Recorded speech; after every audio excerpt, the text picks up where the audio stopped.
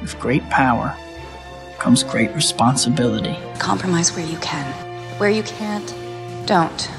Even if everyone is telling you that something wrong is something right.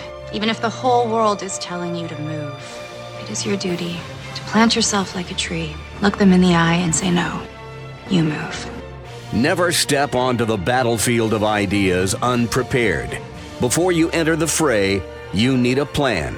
And there's no better place to get one than right here on Tactics with host Caleb Colquitt.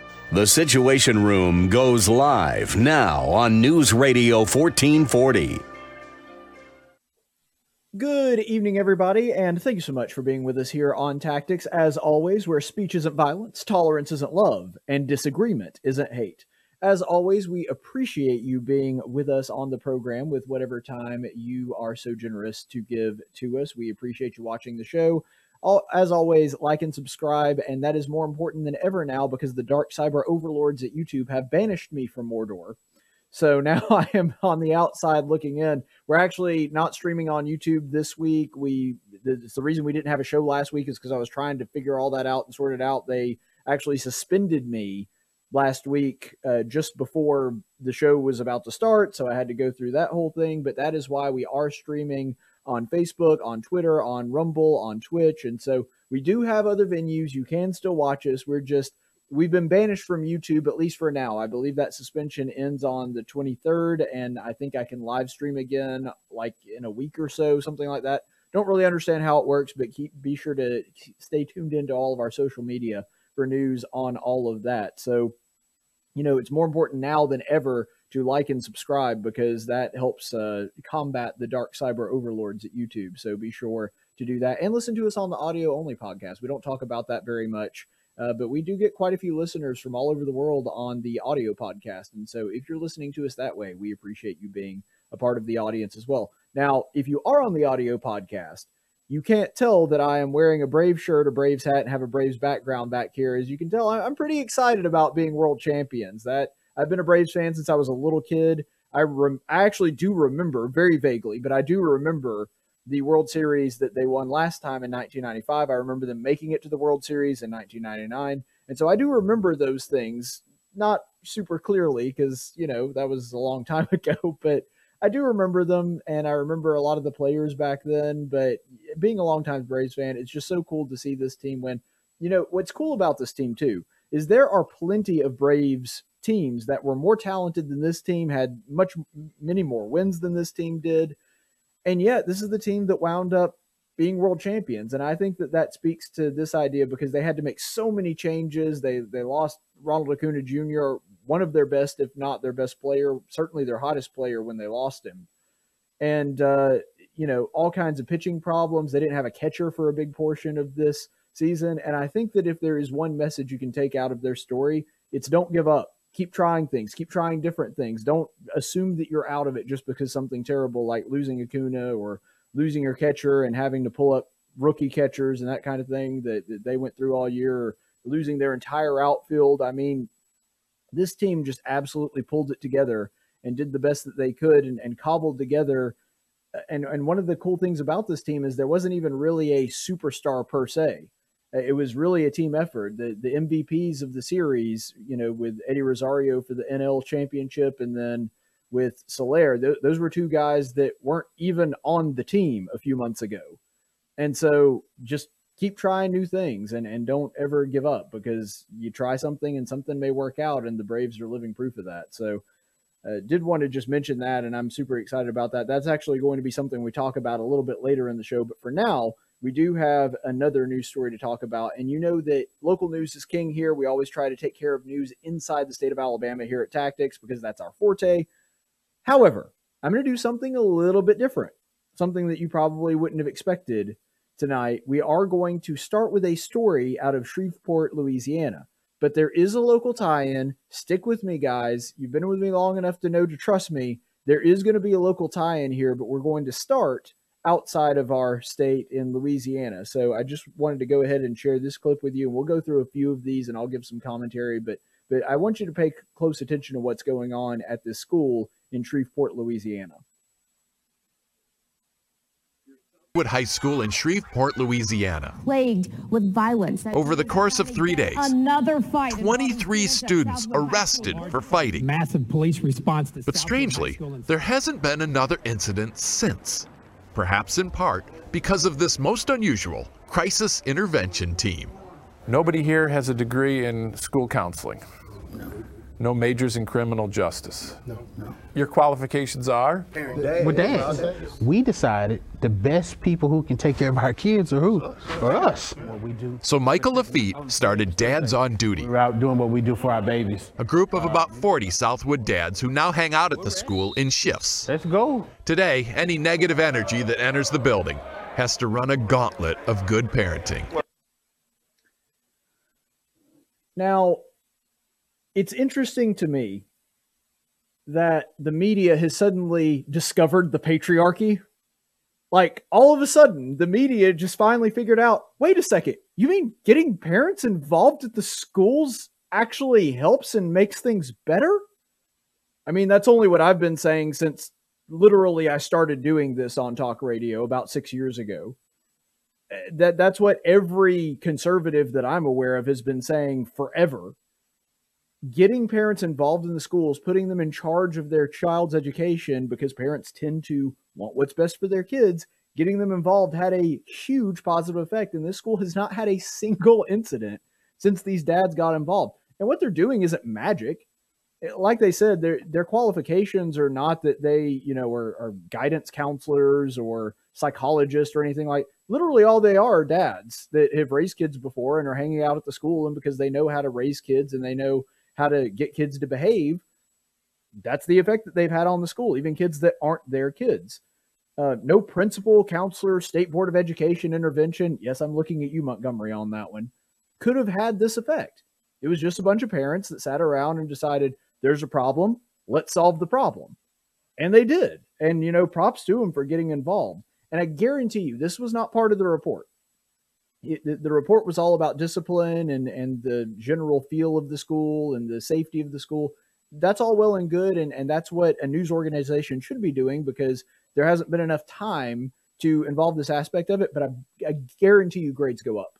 Guarantee you this school, if this continues on in this trend and they keep this program going for a couple of years, guarantee you you'll be able to look back in a couple of years and the grades will have improved dramatically because of this. Just because you solve the behavioral issues, you solve the out of the classroom issues, you tend to start helping the in-classroom issues. Not saying it's a silver bullet, not saying it'll solve every problem, but I guarantee you grades get better if this program continues on.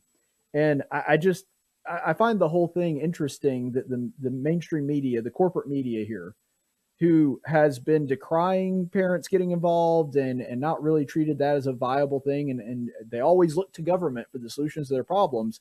Turns out you just turn a bunch of dads loose in a school and they solve a whole bunch of the problems, and getting parents involved in education has that effect. So let's go ahead and look at another clip from this one. The same report. I immediately felt a form of safety. We stopped fighting, people started going to class. How could that be? You ever heard of a look? A look? Dads have the power to do that? Yes. Not many people know it, but yes. Let's go, let's go. But it's not just the firm stares and stern warnings. Let's make it to class, my son. It's also the dad jokes.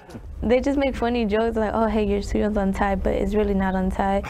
And they hate it. They're so embarrassed by it. And it's that perfect mix of tough love and gentle ribbing that dads do so well that has helped transform this school. The school has really just been like happy, and you can feel it. Which is why the dads plan to keep coming to Southwood indefinitely. Because not everybody has the father figure at home. Or a male, period, in their life. So just to be here makes a big difference. Huh. So you're saying that children need a father in their lives. Again, the media acts as though this is some kind of massive revelation. And by the way, I'm not trying to detract from the accomplishment that this group of dads have put together and fixed the school. I'm not trying to say that it's not a big deal or trivialize it at all. But what I am saying is, this is stuff that should be obvious. This is stuff that it shouldn't take a degree in education to figure out. kids need fathers. And I know that we've spent the past several decades acting like dads aren't really that big a deal. And, we don't want to say anything that might offend the single moms out there. And don't get me wrong, there's some fantastic single moms out there. I'm not saying that there aren't. But what I am saying is the good parents, moms and dads, will realize that children need a father in their life. And that's something that dad just talked about when he was being interviewed by the guy at CBS. And you heard the kids' reactions. They need a stern authoritarian. And it's not like these guys are extra security guards throwing kids up against walls when they misbehave. That's not what they needed at all. They just needed a dad being around and having that male presence, that authority figure presence around the school made a difference. It made a difference in the way that the kids thought. It made a difference in the way that they acted and behaved. And it's not even that they're scared of the dads. It's more like they don't want to disappoint them, which is what the presence of a father does. You know what's interesting here? I'm taking a guess here. So I admit this is speculation. But I would be willing to bet that of the 23 arrests that they had in 3 days that started this whole thing and the discipline problems they were having before that as well, I would be willing to guess that these dads, their kids are not the ones that are acting up. Their kids are not the ones that were fighting or got arrested. Maybe there were some that were, but I would be willing to take a guess that the vast majority of these dads, that if they're this involved in their kids' lives and if they're, looking out for them, that their kids were probably the ones that were doing okay already. But they saw that the school that their kid was going to had this problem. And because of that, they kind of took on the role of a dad in a lesser sense, of course, but to all the other kids in the school, and it made a difference. And so studies have shown over and over again, the number one determining factor to whether a kid commits crimes, gets involved with drugs, violence, goes to school, graduates high school, graduates college, all of those things. The number one determining factor, more than income, social status, everything else, is do they have a mom and dad, and are mom and dad married and in the home together? That's the number one thing.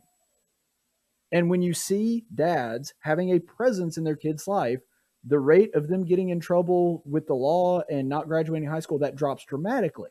And so this isn't some kind of, massive revelation, which is what it's kind of being treated like. It's something that's common sense. And we know that because we know that kids need fathers.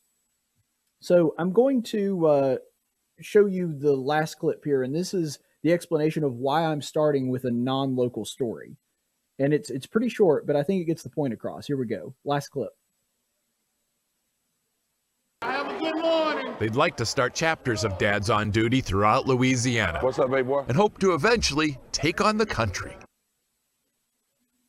So what I'm going to say here is please, please, please, please, please, please, please start a chapter of this in Montgomery, Alabama. It is greatly needed.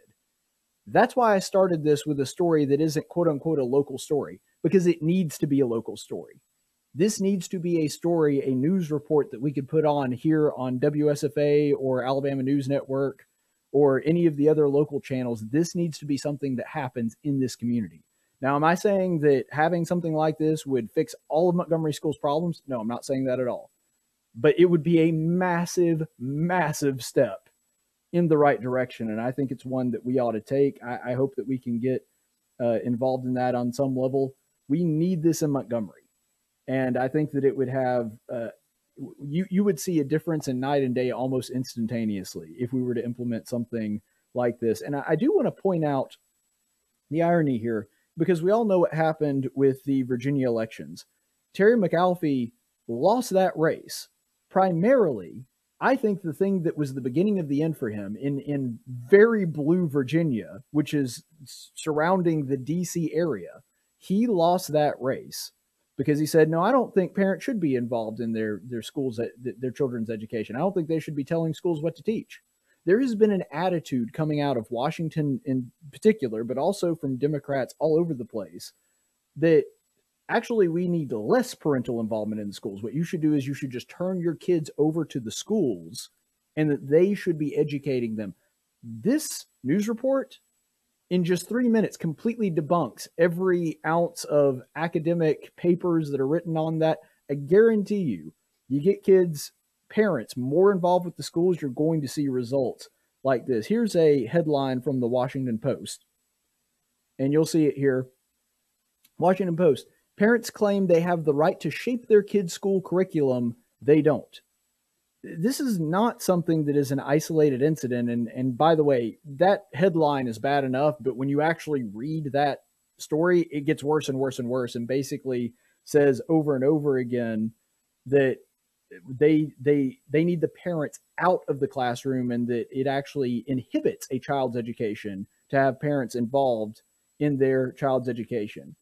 What this really stems from, though, is the attitude that has been pervasive in the Democrat Party for a while now, which is essentially, how dare you peons ever question anything we say? They really do think they can educate your children better than you can. And it's unfortunate, but this is something that has happened over and over. We see it again and again and again. Terry McAuliffe is just the latest example of this. And the Washington Post, the people over there, very left-leaning organization, they're saying exactly the same thing.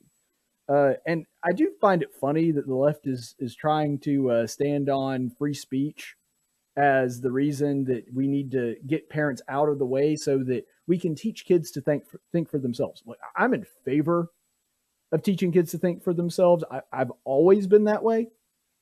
That's the reason that I advocate for debate being more a central part of education, because it does teach kids to think for themselves. But I want you to remember, these are the same people that are banning books.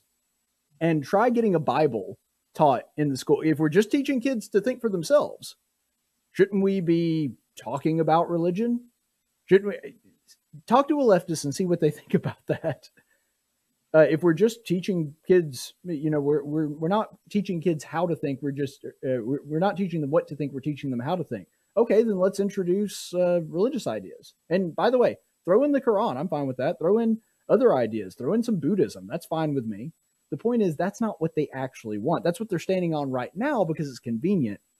But I guarantee you try to bring other ideas, opposing ideas that do not mesh with their worldview, they're going to try to get rid of it as quickly as possible. They think of you as peons that are not smart enough to educate your kids, which is the reason you have to turn your children over to them. And these are the same people that are pushing CRT and the 1619 Project, which, I mean, it actually states in the introduction there is an aspect of activism. So they are indoctrinating your kids. And again, in Virginia, which we just saw, this is the same people that are putting gay pedophilic porn in the libraries and giving, I know this is gross to think about, but masturbation instructions. We've seen schools giving that to kids with COVID. This is their vision.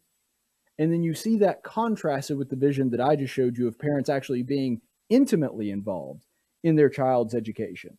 That is a huge difference. And you have the FBI with the Attorney General Merrick Garland saying that parents, going along with a letter saying that the parents that spoke up and are tired of this crap at the school boards, those people are domestic terrorists for not wanting their kids to have a curriculum full of CRT and gay porn. Yeah, parents are the same as the Klan and the Weather Underground and other domestic terrorist organizations because they don't want their kids looking up gay porn in the school's library. That's the same thing, according to the Attorney General Merrick Garland, put them in that same classification. And this all happened 5 days after the National School Board wrote a letter saying that they were domestic terrorists. So the bottom line here is, I trust parents to make better decisions for their children than the schools do. Doesn't mean the parents are always going to make better decisions. There's going to be occasions where that is not the case. But ultimately, if I have to roll the dice and take a chance on who has the kid's best interests at heart, I'm always going to default to the parents, unless I have a very, very good reason in that particular situation not to. As a general rule, I just think they have a better idea of what that kid needs than the government does. And so I thought it would be great to bring in somebody that is an expert in this, somebody who has been a teacher for 27 years and retired and is now actually working with young people again as a member of the state Department of Education for FFA. So we're going to go ahead and bring on someone who is not only a teacher, but also my dad, John Colquitt. Thank you so much for being on the program with us. Yeah, it's great to be on, and it is certainly appropriate because today I spoke to somewhere between 150 and 200 students, at a school in North Alabama. And I can say the name of the school. It's fine. It's Pell City. Sure. A school not yet corrupted by being in the proximity of Montgomery, which is a good benefit. To react to the program, I love the program, obviously, because it was so effective, but because it's so simple and such common sense being utilized here, that dads can have an influence on it. And when people recognize their school is in chaos and nothing positive is happening out of it, and you know that the kids were just scared to death to be there because they thought maybe another fight would break out at any moment. Right, and that's the thing we have to remember, too. The kids that are actually fighting, they're still the minority, and so you've got a majority of the kids that are probably good kids that are scared that they're going to get hurt just going to school. And that's all the talk. I can tell you in the culture of that school, haven't been there, don't know anything about it other than this report. But you can rest assured that that's all the kids are worried about, talking about all day, every day while they're in class. And you cannot learn and you cannot be productive in an environment like that. And I'm really glad. And one of the things you mentioned too, that I like to react to, is you can guarantee that those dads' kids were not the problem. Probably not. I would be willing to bet money that their kids that were at that school were not the issue. No. But I can say this, and you mentioned something about Montgomery. The education leaders there need to have a similar program to this. Sure. And I think that would be a great model for it, and to study that. But I can assure you, the Montgomery education leaders in Montgomery there would have a list of things a mile long in quick order as why this program shouldn't be done. They would start talking about the legal ramifications of it. They don't want parents involved in that situation, because if you tried it and you act, there was a time when I was in the classroom myself where we had programs and we had kids, parents coming into the classroom. And you know how I was always excited to have a parent show up. I mean, they were always invited to my class. Yeah, I just wanted them to see what we were doing, because I thought that was a compliment to our program that they would want to come to see. I invited parents all the time. That was never an issue with me. And in this situation, it needs to be a model to help improve schools, because you don't have to have a school that bad and that out of control for a program like this to have a huge impact on the climate of the school, the kids, their academic progress, and all of those kind of things. Well, and I think that is something that we should emphasize too, because I've been talking a lot about Montgomery schools and having something similar to this. First of all, you don't have to have this particular program. It doesn't have to be exactly this, but some level of parental involvement is going to make an improvement. And beyond that, the goal ought to be prevention. Like, it would be better for these chapters to go and fix schools before they get to the point that this school in Shreveport got to. And use it as a preventative measure. I've been in, and I still say, as far as and I look at things from a teacher's perspective, and I think this program will be great, and I would, with open arms, welcome the people to do something like this, and I would want to know what they wanted to do and be really familiar with the parents that are going to do it, so they don't do something. I don't understand legally. I guess they were in such chaos and they were so desperate that they allowed these dads to come into the school. Maybe. I'm betting that people in Montgomery would not allow something like that to happen. I can tell you that, because as you've heard me say before, I really do believe fundamentally that the people in Montgomery, as bad as that school system is, they do not want it to improve. Well, and that sounds ridiculous, but I'm telling you, they don't. I'm telling you, my instinct here, and sometimes when you and I talk politics, which we do on a regular basis, I'm usually the one that has to back you off. I'm the one that says, no, I think you're a little overly pessimistic about that, or I don't think it's quite as bad. No, on this one, I really can't find a point of disagreement. I think it is absolutely the way that you're describing it, just based on my somewhat more limited experience than yours, but there is a hesitancy to let anybody even see what is going on. There is a complete lack of transparency.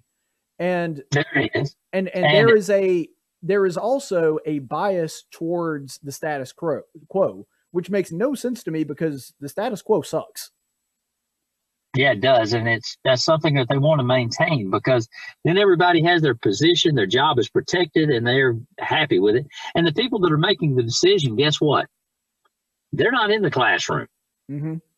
They're not having to be there with the kids. So they don't care what's going on. It's not them that's in danger, because the people at the central office are not the ones inside that school where the danger actually is. Well, and I think that speaks volumes to when you contrast that to what we just saw with this CBS report. Because what the dads did, I mean, you know how people think. You have to know that some of those dads were worried that they could get hurt. Yeah. That there was something that could happen to them, or this actually, I think, was probably a more common thought that went through their head. Like I said, I very much doubt that these dads, it was their kids that were causing the issues. So they might have even considered, what happens if one of these kids doesn't like that we're there and retaliates against my kid? You don't think that went through their heads? Sure.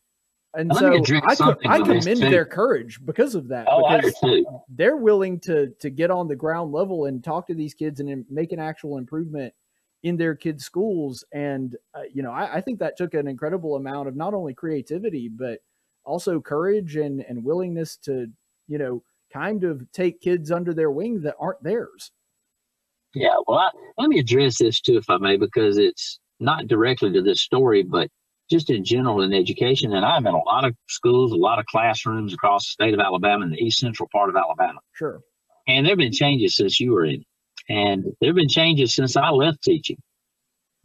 And I am just flabbergasted by what's going on in that classroom. And this problem wouldn't have probably erupted to the point that the dads were able to come in if we had one simple thing that I'm always a proponent of and believe that we need to fix, is teachers having some control in their own classroom, because almost all of them will tell me that the teacher themselves have no real control or have any discipline that they can institute in their own classroom that they could do to the kids to get them to act right. Mm-hmm.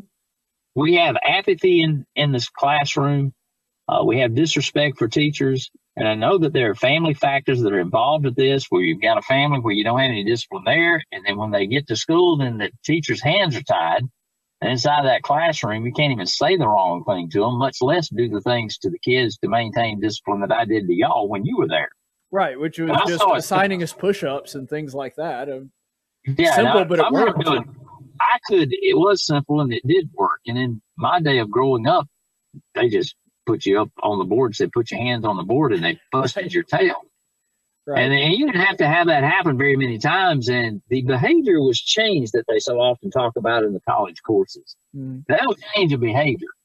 But we've got so many things that they would rather, it seems like, instead of fixing the problem, they would rather identify an excuse for why that student is the way they are. And we know this, we've got ADHD and we got ODD, oppositional defiant disorder. That sounds like a kid to me that needs a foot up his behind, but symbolically, of course. Sure. We have anxiety disorder and we have depression and learning disorders. And I know some of those things are real. I'm not dismissing those things at all. But what I am saying is we made a label for practically any kind of inappropriate behavior that comes about with our young people. And people don't know this, but there are jobs tied to all those issues and that we're talking about. Well, and when a teacher doesn't have any control in this classroom and the principal, typically most meetings that you have with the principal in a faculty meeting after school or before school meetings, they start telling you a list of things that you can't do to the kids. And when you start out that way, then that teacher feels like, well, I might as well not even be there. If I can't, I can turn in my lesson plans and try to do the instruction, but whatever the kids do, all I can ever do is send them to the office. I'm told I can't really do anything. And people are surprised by that have been out of the school setting for a long time. That is absolutely across the board the common way that it is out there. Most teachers don't have any control over anything that happens in their classroom. Now, they can get on to them. They can say something to them. They have to be tempered with it. They have to unlike I was with y'all. But they do. They have to be. You can't, raise your voice. You certainly can't make them do anything physically. You can't make them do anything repetitively. And when the teacher loses his control or anything that he can do to a kid inside a classroom, then you start having things erupt like you see in the hallway, in the gym, or wherever that was where all the fights were taking place. Mm-hmm. And that's why you have that violence. That whole culture down there was in chaos. Well, here's what I think was part of it. There were students that, like you said, because there was no respect for the teachers and the teachers couldn't do anything, and because their hands were tied, they didn't have to worry about what the teachers thought about them or what they thought of their behavior. All of a sudden, the dads show up, and all of a sudden, there is somebody here that actually can say something to me. Not somebody that's an employee of the school. They're just volunteers. I think that is part of the equation. I really do. Well, I know that in any instance like that, where you've got situations, and Montgomery, I've been close to the schools, and that's just an example. Montgomery isn't the only one. No. There are issues all across the board out there. Young people that are incredibly disrespectful, and people my age that are so far removed from the school would just be absolutely blown away if they saw the way that students talk to each other, the kind of language that they use. It's more common to hear cussing in classroom now. It's more common for teachers to be called by their first name among the students. How long do you think that would have lasted in my little deal?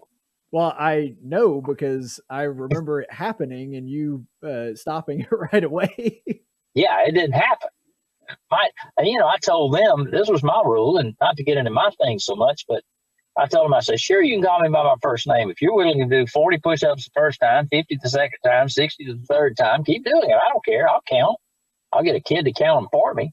Sure.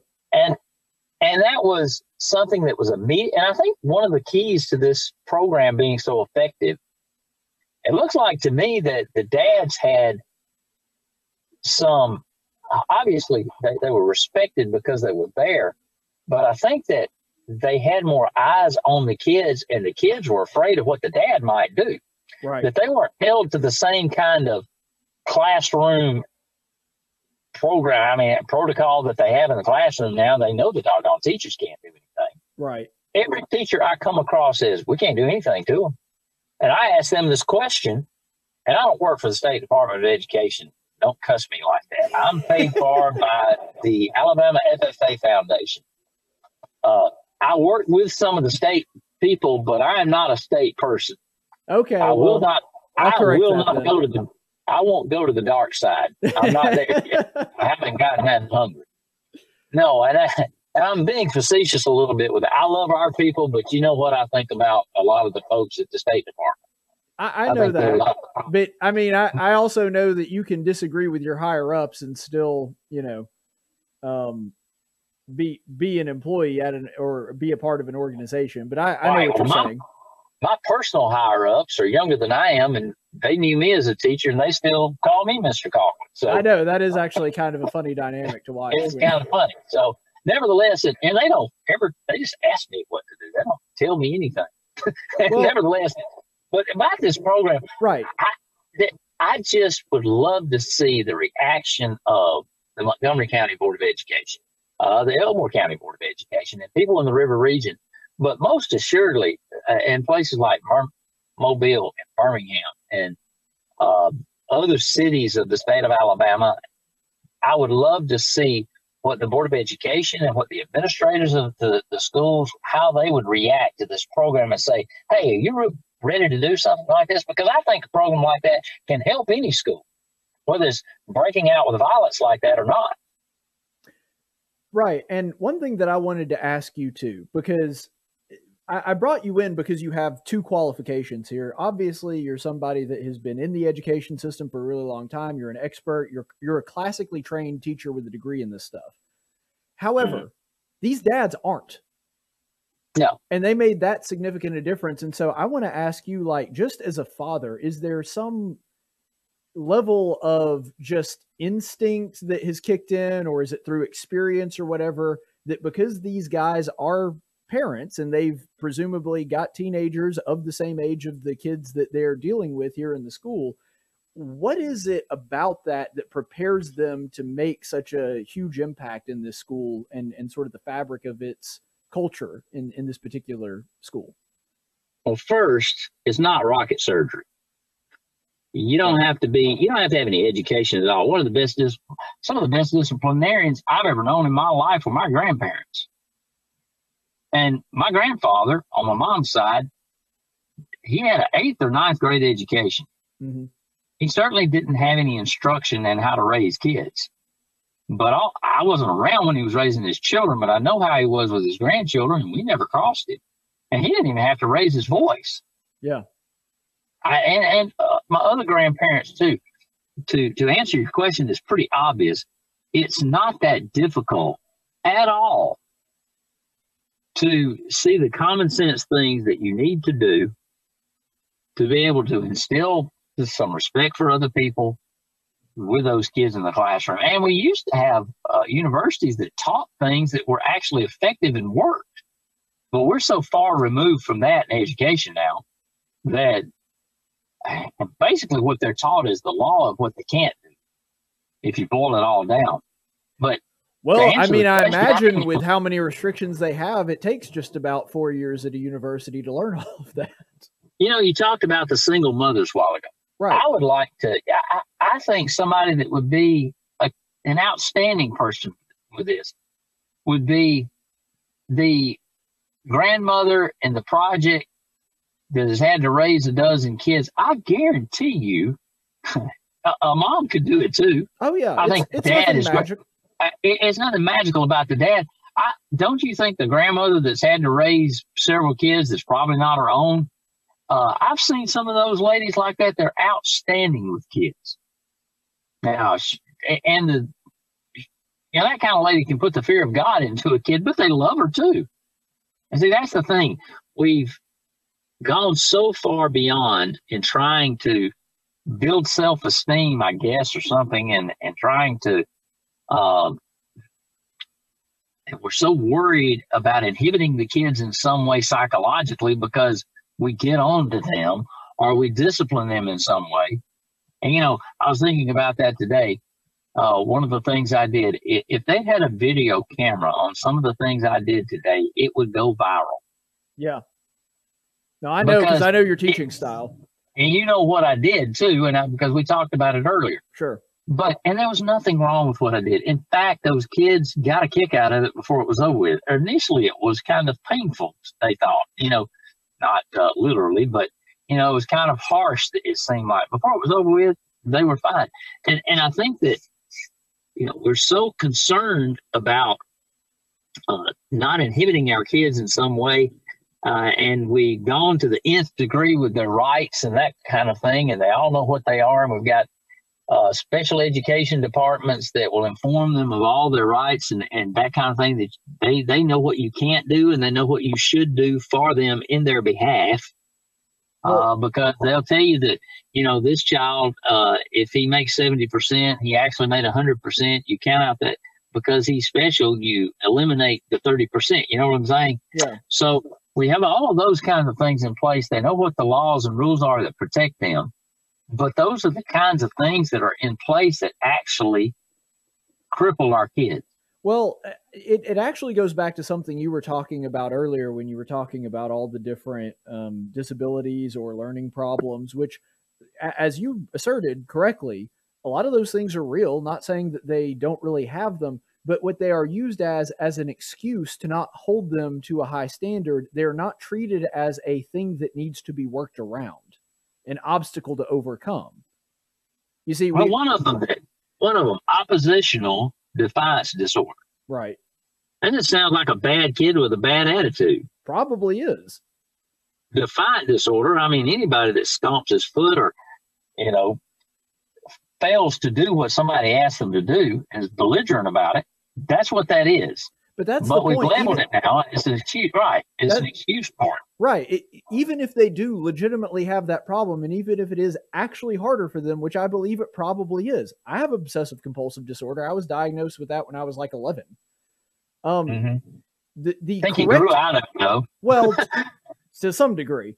But the correct response to that is to figure out a way to work around it, not to just, say, oh, well, you have that. And so it would be like, since I've got the big baseball mural behind me, Tyler Matzik, who was just lights out the entire postseason, he struggled a lot with legitimate issues with his arm earlier in his career. He figured out a way to work around it. He saw it as an obstacle to overcome. And that's he also has some issues in his head too, because he has some confidence problems. Yeah. He actually had to take a year off because he got the yips and just couldn't throw a strike. Yeah. Just couldn't. Yeah. Right. But the point is, the reason that he is a world champion right now and was, I think, by far the best pitcher that the Braves had all postseason, they are world champions in part because of him, is because he treated it as an obstacle to be overcome. He didn't go to the league and say, okay, well, I should really only have to get 2 strikes to get somebody out. That's not what they did. Yeah, that's not what they did. That's a good point. Yeah, this thing, that the program is outstanding. And I would love for them to do a case study on it to see why it worked. And I think they could. And it's not anything earth-shatteringly difficult to understand. And you don't have to have any PhD people in there. But they could go into that school and figure out why it worked.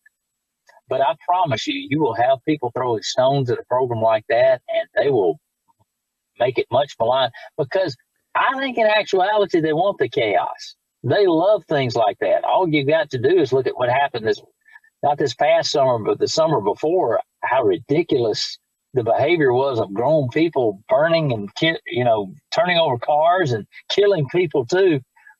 And that behavior too was excused. And they will excuse bad behavior. That's been proven.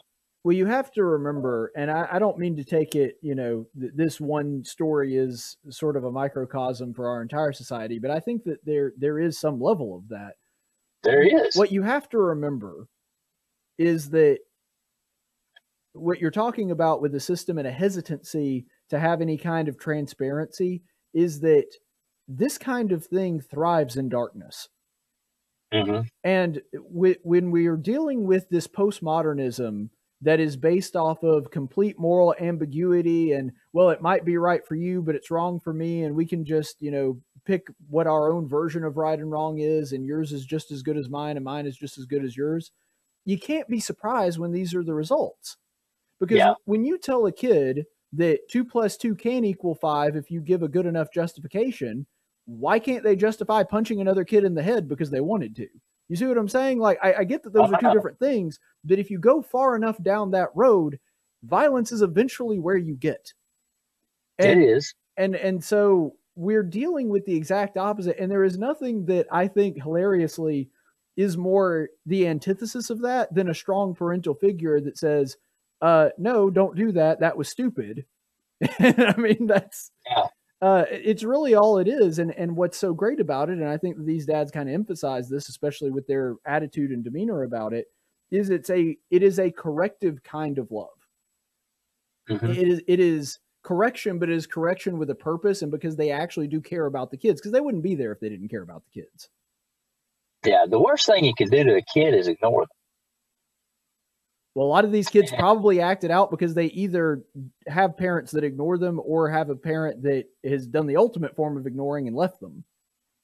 Yeah, I mean, that's what I'm saying. Right. A kid, if you are engaged with a kid, even if you're harsh on them, the kid will still love you and still try to please their parent, even if they're not a very good one.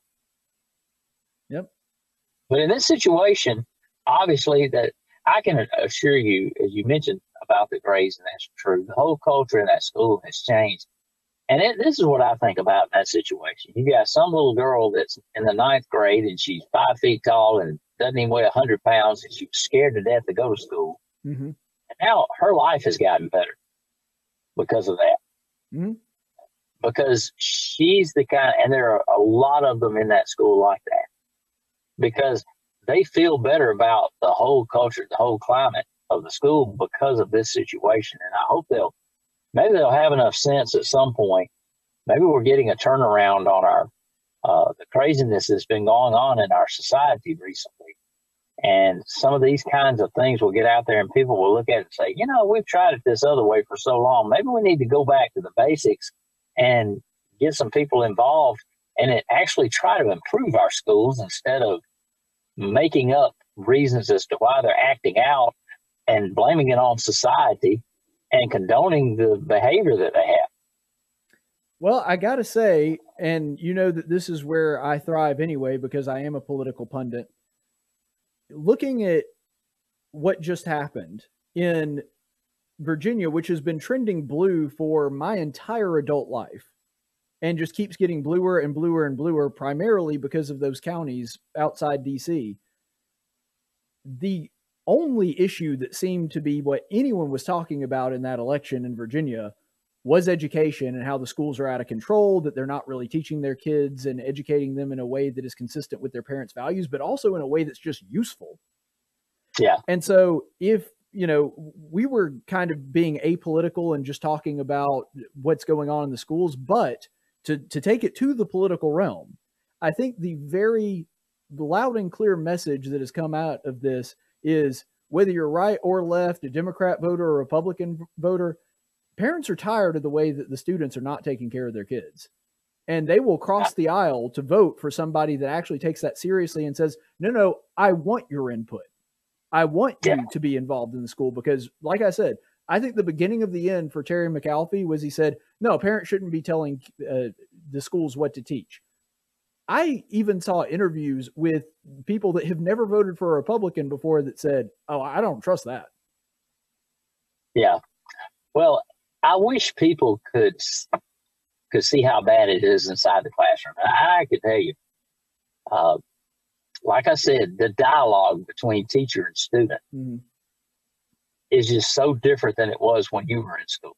And you are not that old. I mean, you've been out of school a little while now. Yeah. You're 32. And it's so different than it was when I was in it. And I'm telling you this, and you know I was a good teacher, and I'll tell people, I don't know how long I would last starting over at a brand new school. I'd have to be very, very careful about where I went. And I know what I'm doing. And I haven't lost anything, but it's a shame that just for those of you, I want to jump in here. I don't mean to talk over you, but just to provide some context for my audience. Dad is currently working with young people as one of the state officials for the Alabama FFA. One teacher of the year, one teacher of the month with Golden Apples, 2 or 3 times, I think?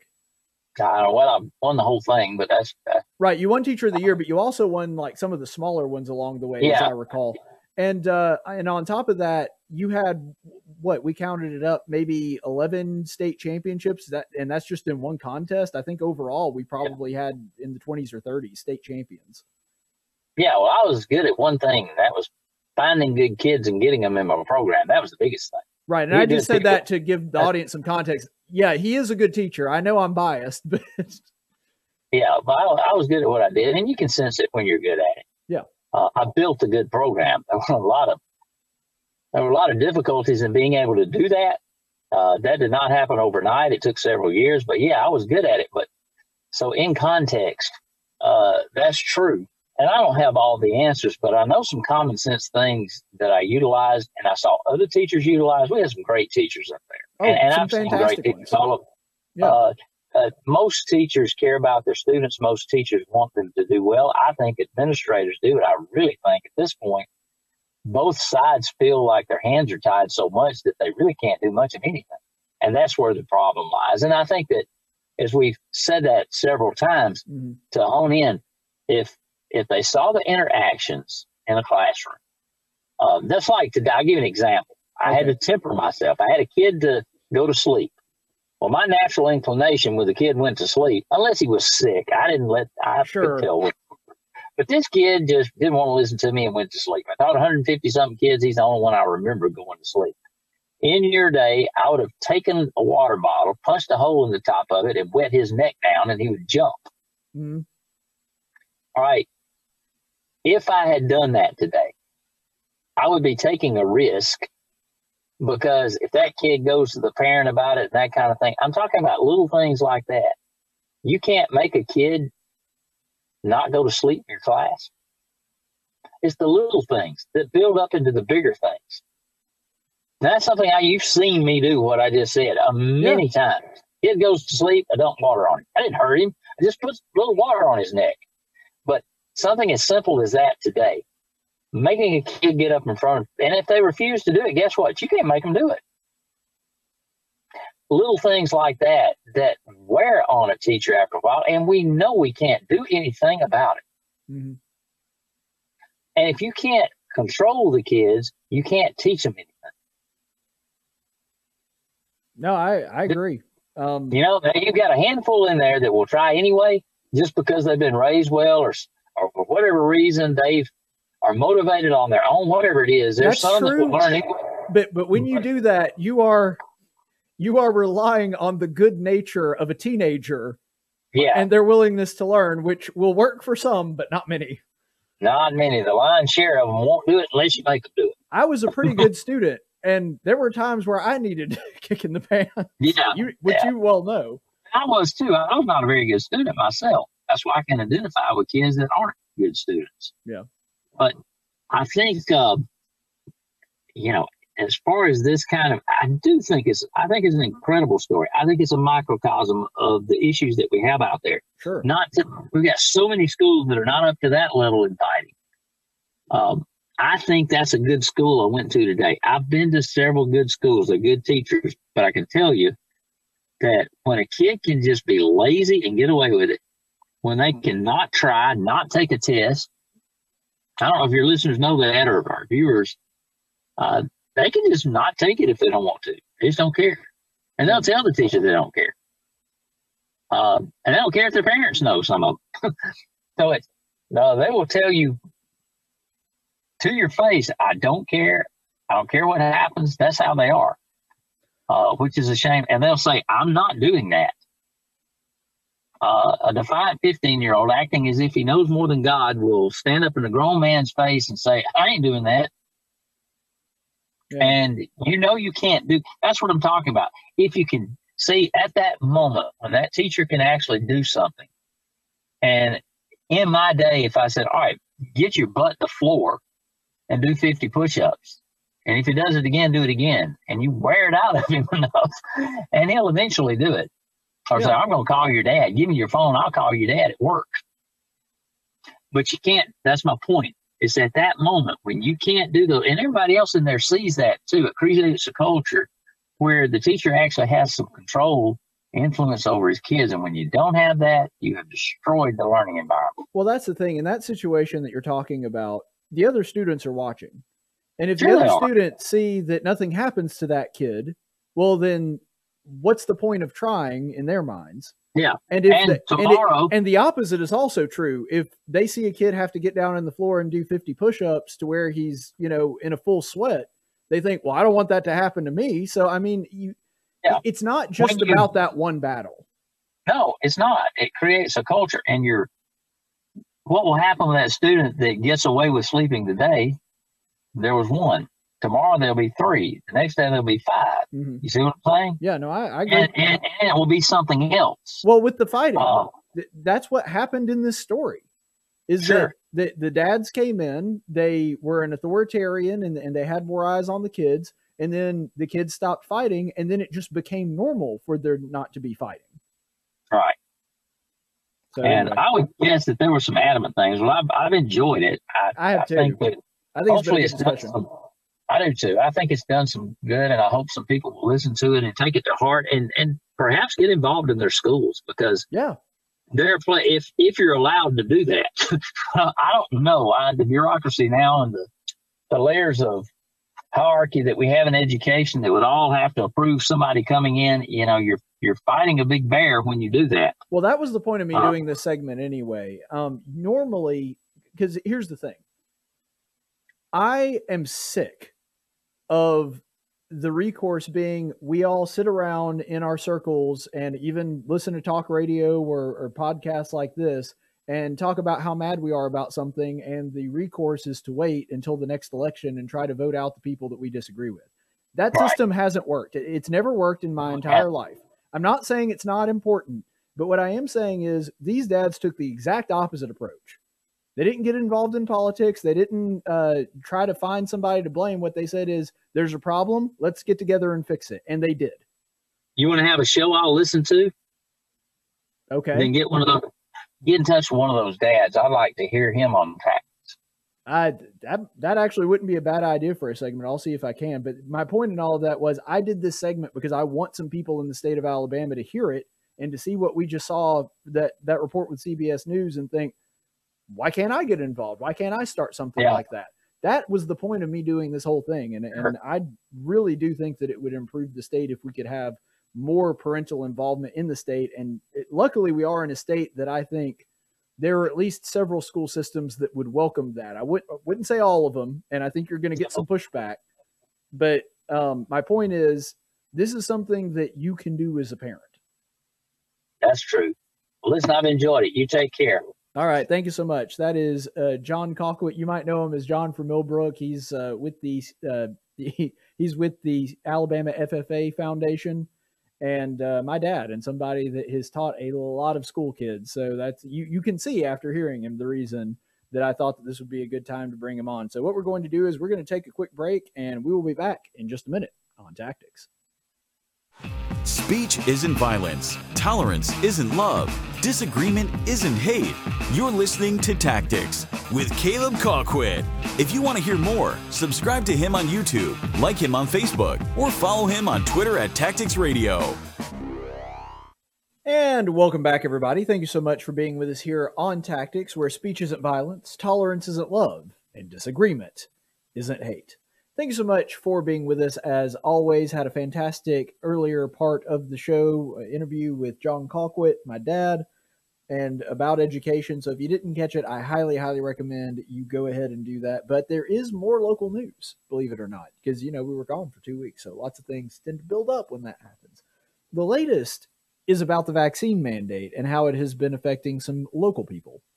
Apparently, Coach Bryan Harsin, the head coach of my beloved Auburn Tigers, the only team that I love as much as the Atlanta Braves, as you can see from my vestige and my background there. Coach Bryan Harsin actually will not say whether or not he is vaccinated. And this has become something that has been something of a point of contention amongst people here recently, and that is partly because we see that there is a mandate of all organizations or companies that get federal funding, and Auburn University gets federal funding. They have research grants, and part of their, university is funded by the federal government, and he is an employee of the university, ergo he does fall under the jurisdiction of the federal mandate. But he has not said he refuses to get the vaccine. He has said that he won't say whether or not he got the vaccine, which is slightly different. And I don't know exactly how that's going to play out. I mean, as far as the legal bit goes, I have a pretty good suspicion of how it's going to play out in actuality. But in case you're wondering about this, because you're probably sitting there thinking, but didn't Kay Ivey sign an executive order saying that it negated President Biden's mandate? Okay, so here's the thing. First of all, there are going to be a lot of people that will try to use the supremacy clause, explaining that, well, it doesn't matter whether Kay Ivey does it or not, then it's not going to have any bearing legally because the federal government is supreme to the state government. If you've been a fan of mine for any amount of time, I don't subscribe to that legal theory. I'm not an incorporationalist and never have been. I have always believed in the 10th Amendment and that any power not given directly to the federal government through the word of the Constitution, in other words, you can't just make a federal law, you have to actually amend the Constitution if you want to change the powers of the federal government, then that is something that is left up to the states. So first of all, I don't believe that this power is unconstitutional whether or not the state does anything. But if it did, it is the state that is supreme in our country, not the federal government. Remember, the states made the federal government, not the other way around. They are not merely the affiliates of Washington, D.C. The states are sovereign. And as James Madison, the man who actually penned the Constitution, said, the powers given to the federal government are extremely limited, whereas, and I know that's a paraphrase, but the powers that are given to the states are numerable and unlimited. So essentially, the state is sovereign. The federal government is very limited by the Constitution. It was always designed as a shackle. So actually, I believe that Kay Ivey does have recourse and could override this. So I'm not saying that the Kay Ivey mandate, or mandate ban, I guess it actually would be, on whether or not you have vaccines, I'm not saying that it has no teeth because she's just a governor and Joe Biden is the president. That's not the case I'm making at all, because I don't believe that. What I am saying is that this is a legally weak document. Basically, all the ban that Kay Ivey signed into law actually says, through her executive order, is that the state of Alabama is not going to go after or enforce the vaccine mandate. That does nothing. And the reason that I say it does nothing is because that is something that is directly going to be done by the federal government. They're going to be in charge of enforcing it. All Kay Ivey is saying is we're going to stay out of their way.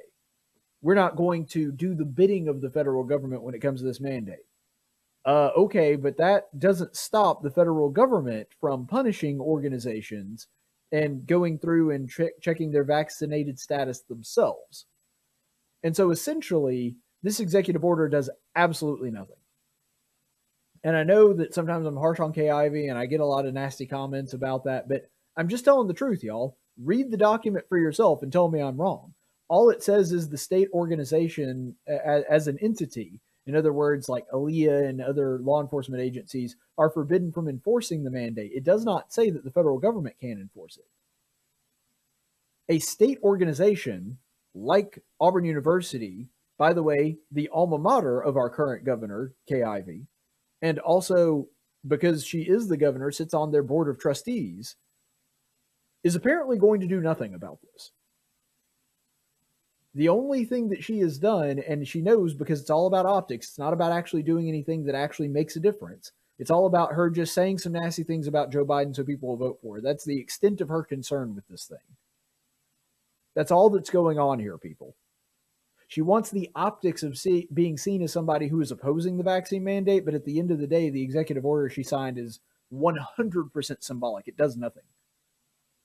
All it could do theoretically is if you have somebody in the state government that's super gung-ho about it, it says that they can't be the enforcement arm. But that's really all it does. It does nothing to actually stop the vaccine mandates from being enforced on companies and organizations that are run by the state, like Auburn, that get federal dollars from being subject to this mandate. And so that's the first thing you have to understand, because, you know, the average person might be reading this and be like, well, Kay Ivey has the executive order, so Brian Harson's off the hook anyway, right? No, unfortunately, that's not the case, because her executive order does absolutely nothing. But Coach Harsin has refused to say that whether or not he's been vaccinated. And this came up, which I was not really thrilled about. You see this, I'm pretty sure this one was, yeah, it's Facebook. It's not Twitter. So this Facebook post came up from Alabama News Network. Sound off. Despite Auburn University's new COVID-19 vaccine mandate, head football coach Brian Harsin won't say whether or not he's been vaccinated. Harsin tested positive for COVID-19 in August and risked being fired if he does not meet the December 8th deadline. Do you think Harsin should publicly say whether or not he's been vaccinated?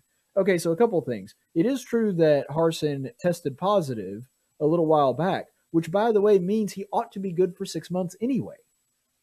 That because he did test positive for COVID and now hasn't, he should have better immunity than anybody that takes the vaccine, according to a study out of Israel, 27 times the level of immunity that the vaccine grants somebody. And so it would be a largely symbolic thing. And also, there is danger in taking these things too close to the time of your last infection.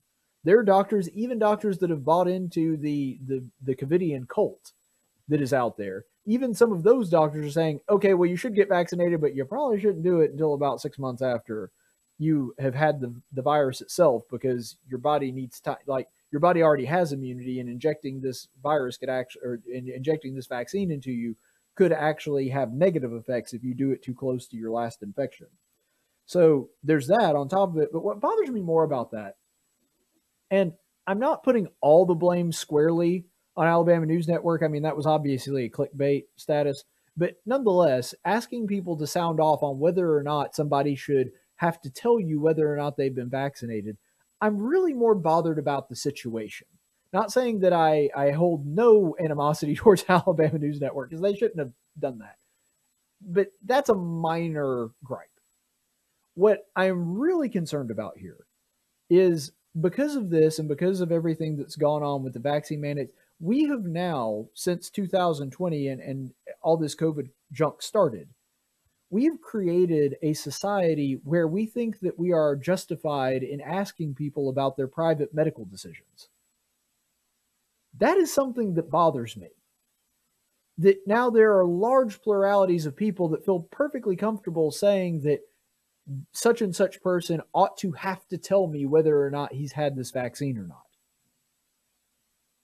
In a lot of ways, this pandemic has turned us against our neighbors. It has made us suspicious of our fellow Americans. And that is something that I think is really disturbing. That regardless of whether you stand on whether the vaccines are good or effective or not, and I've talked to people that are huge cheerleaders of them, and I've talked to people that are skeptics of them.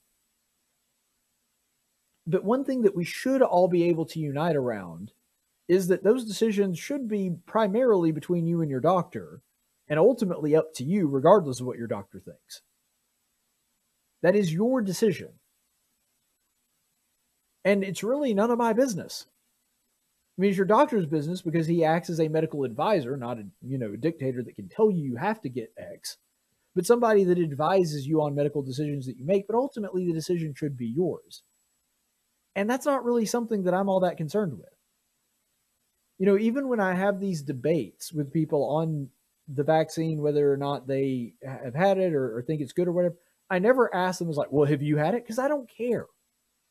And every other vaccine in human history, I cared even less because there was nobody saying, well, my vaccine doesn't work if you haven't been vaccinated. No, I don't go around asking people if they've been vaccinated for measles. You know why? Because I've been vaccinated for measles, so I don't care. The fact that it has been such a point of contention that there are people that feel perfectly comfortable saying that they ought to get to, or someone in the government ought to be able to ask questions about your medical decisions and make them for you and mandate certain ones. That is the thing that is truly disturbing here. And I'll say this with Coach Harsin and, Coach Tuberville, former head coach at the greatest university in all of human history, Auburn University. He actually opined on this because that post really got under my skin just because I don't think that it's my business to say whether or not Harsin has to tell me whether or not he's been vaccinated or not. That's not something that I'm concerned with one way or the other. And I think Coach Tuberville in this quote really hits the nail on the head. He says, I'm not going to get into the argument of whether he should or shouldn't, Tuberville said of Harsin. I think he should just do the right thing, talk to the doctors, and I'm sure he's done that. That is the extent of what anybody should have to say about this particular conversation. Now, you want to debate whether or not the vaccines are, have side effects or whether, how they're effective they are or what effect they have had on the COVID numbers and cases and deaths and hospitalizations. All of that is open forum, willing to have that discussion with anybody. But whether or not an individual has to tell me whether or not he's taken it or be forced to take it through a mandate, now we're in territory that I don't want to have any part in. And there was a time where in America that was just kind of the way that we took it. I'll say this, though. Washington State's Nick Rolovich, I think is the way to pronounce his name, he actually got fired over this. And so that's one of the reasons that a lot of people are worried right now that Harsin might face a similar fate for, shrugging off the mandate. Here's what I have to say about that. That was in Washington State. Think about that. Washington State, where just about everybody, it's extremely deep blue. And they have all bought into the COVID panic porn. And on top of that, is that really like a bastion of football? Nah. You're going to put vaccine mandates in Ruby Red, Alabama against college football? brother, you're going to lose that fight. I don't care if the courts are on your side or not. If Auburn tries to fire Coach Harsin over this, they are going to lose that fight hard. I don't think that they're actually going to reach that point. And I have no idea. Maybe Harsin's even already got the vaccine. I don't know. Don't really care, like I said. But it's one thing to see a college football coach lose his job in Washington State, where this is their religion. They're so bought into the COVID thing and so bought into the spirit of the age that they might as well. I mean, this would be like, you know, the Baptist denomination in the state of Alabama would be the only equivalent I can come up with. You're going to put college football, which is a pseudo-religion in the state of Alabama anyway, against vaccine mandates, which are wildly unpopular everywhere in the country, but even more so in Ruby Red, Alabama. Good luck selling that to the people of Alabama. You're not going to win that fight. Even Alabama fans are going to dismiss that. And I say that, you know, just because they might not want to face Harsin on the football field. I don't even think they would support something like that. And that's my point. Harsin is holding all the cards here. He has all the power, and I think he knows it. I think he realizes that. Even somebody that comes from Boise State, like now that he's in Auburn, the Mecca of football in the country, and I'm not talking about Auburn, the city specifically, I'm talking about the Southeastern Conference, really anywhere in the Southeast, college football is king. And you put it up against pretty much anything short of, you know, the actual church, you're going to lose that one. People are just too devoted to it for that to happen.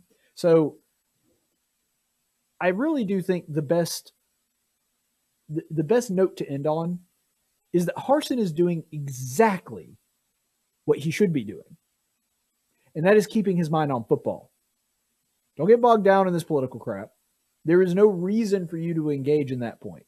He's not saying, no, I haven't taken it and I don't think it's a good thing. What he has done is he has remained, at least thus far, completely apolitical about it. He said, like, nope, not going to tell anybody. Because he's too focused on trying to win football games, which is exactly what the coach should do. And I'd say the same thing about Nick Saban, even though I'm not an Alabama fan. Frankly, I think even Nick Saban would say that, even though he's a Democrat.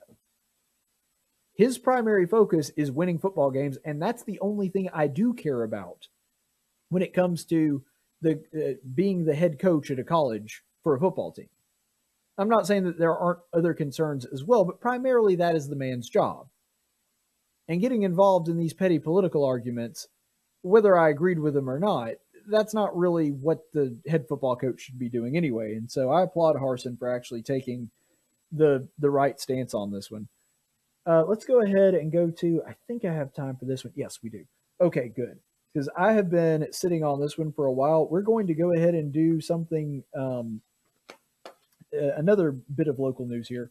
So Mo Brooks is actually back in the national news, which I'm guessing probably doesn't surprise you. He's been one of our more vocal and more news. I guess he's been in more national news stories here recently because of his involvement with what happened on January 6th. And of course, that is going to be the case here. So just to provide a little bit of context, Mo Brooks was one of the people that actually spoke at the rally, I believe directly before President Trump did on January 6th. Now, this happened actually simultaneously. In fact, the president's speech wasn't even over when the first people broke into the Capitol. So these two groups are completely unconnected. People have tried really hard to connect them and make them seem as though they're the same people, but they're not. And that confusion is actually kind of where this story stems from. So you'll see here, this is a headline from Rolling Stone. I know, why is Rolling Stone paying attention to this and not like interviewing, I don't know, one of the Eagles or Stevie Nicks or something like that? I have no idea. I have no idea why they're involved in this. It seems a bit bizarre to me.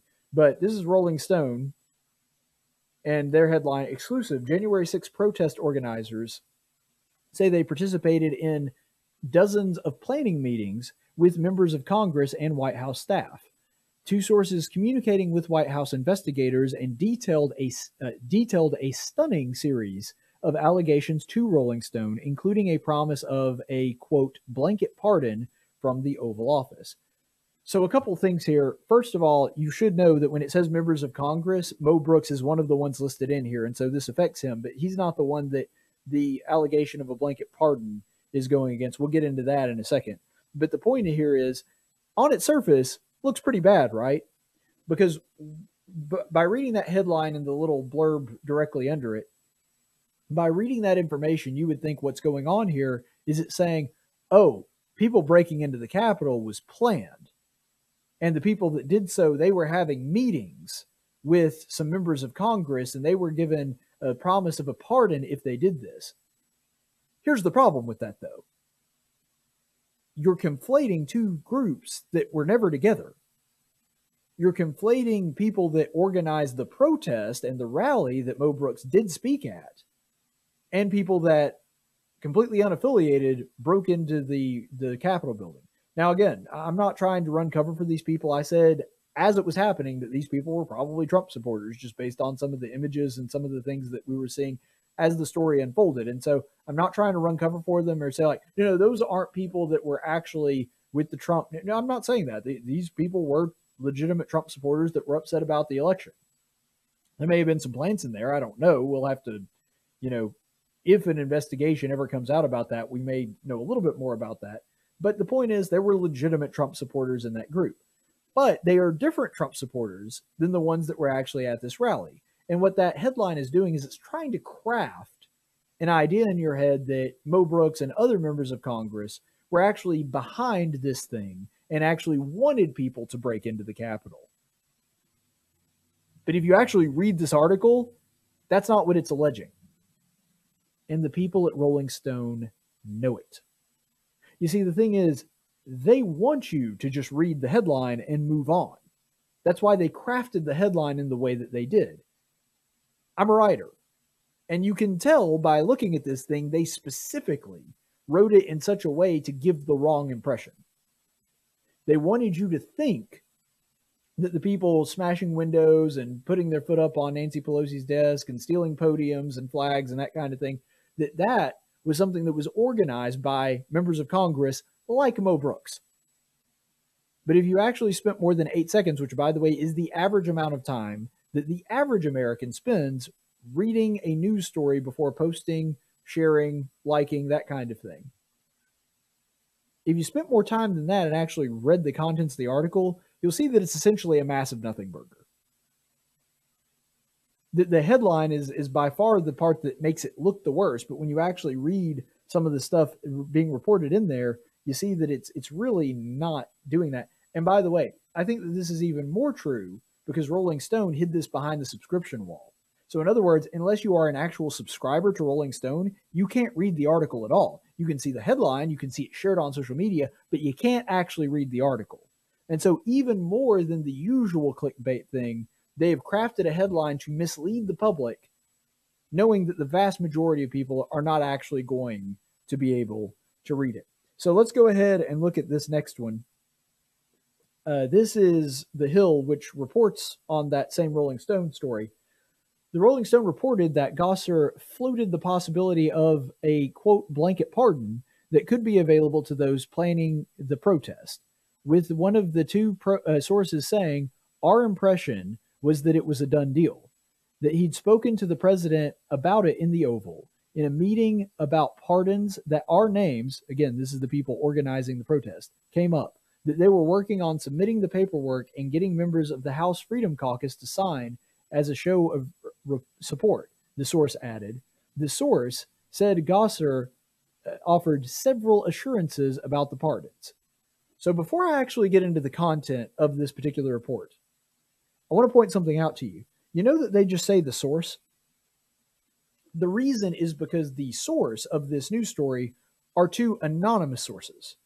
These are people that claim to be protest organizers. And maybe they actually are, we don't know. But the point is they refuse to give their names or identify themselves in any way other than just saying that they were source. So we've got two anonymous sources making these allegations, which should be a pretty strong red flag right off the bat. That doesn't mean that anonymous source stories are always wrong, but we're going to need more to go on to actually believe that the stuff in the story is real.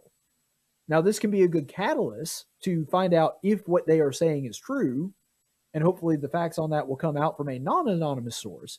But as long as anonymous sources are all that you're basing it off of, I'm going to need more than that. I'm sorry. I don't trust that the people that are not even willing to give their own names to blow the whistle off this thing, to blow this story up, are actually who they claim they are unless I see who it actually is. And so already you see a massive reason not to believe what the story is saying. But even if what the sources are saying is actually true, you have to remember that these are protest organizers, not people that actually stormed the Capitol. And so it's talking about two completely different things. So if I, as a congressperson, and I'm not saying that this would be the right thing to do, but if I, as a congressperson, said to you, a protester, look, anything that's going to happen, we're going to give you a blanket pardon for that. Okay, that's still pretty bad. But that is not an indication that they knew that they were going to be engaged in illegal activity. And if you were planning an actual insurrection where you take over the government, which is what was being alleged by people on the left and in this article, why would you need the pardon? Seriously, if you're just going to take over the government and Trump's going to be dictator from now to the end of time, the pardon's completely unnecessary. The winning side doesn't need a pardon in an insurrection. You understand that, right? And so that's what's so funny about this whole thing, is that even if every single word of this story is true, it still amounts to absolutely nothing. No illegal activity, not good stuff necessarily, but not necessarily something that you could, because that doesn't mean that you know for a fact they're going to commit illegal activity. And another thing too, this happened not with the entire list of congresspeople they claimed they were planning this with. They only claimed that Gosnell was the only person that actually said this. And they also say that they got the impression that that is what had happened, that President Trump had been contacted about this and he was going to give them a blanket pardon for anything they might do in the protest. You'll notice that even those sources did not say that he absolutely did this.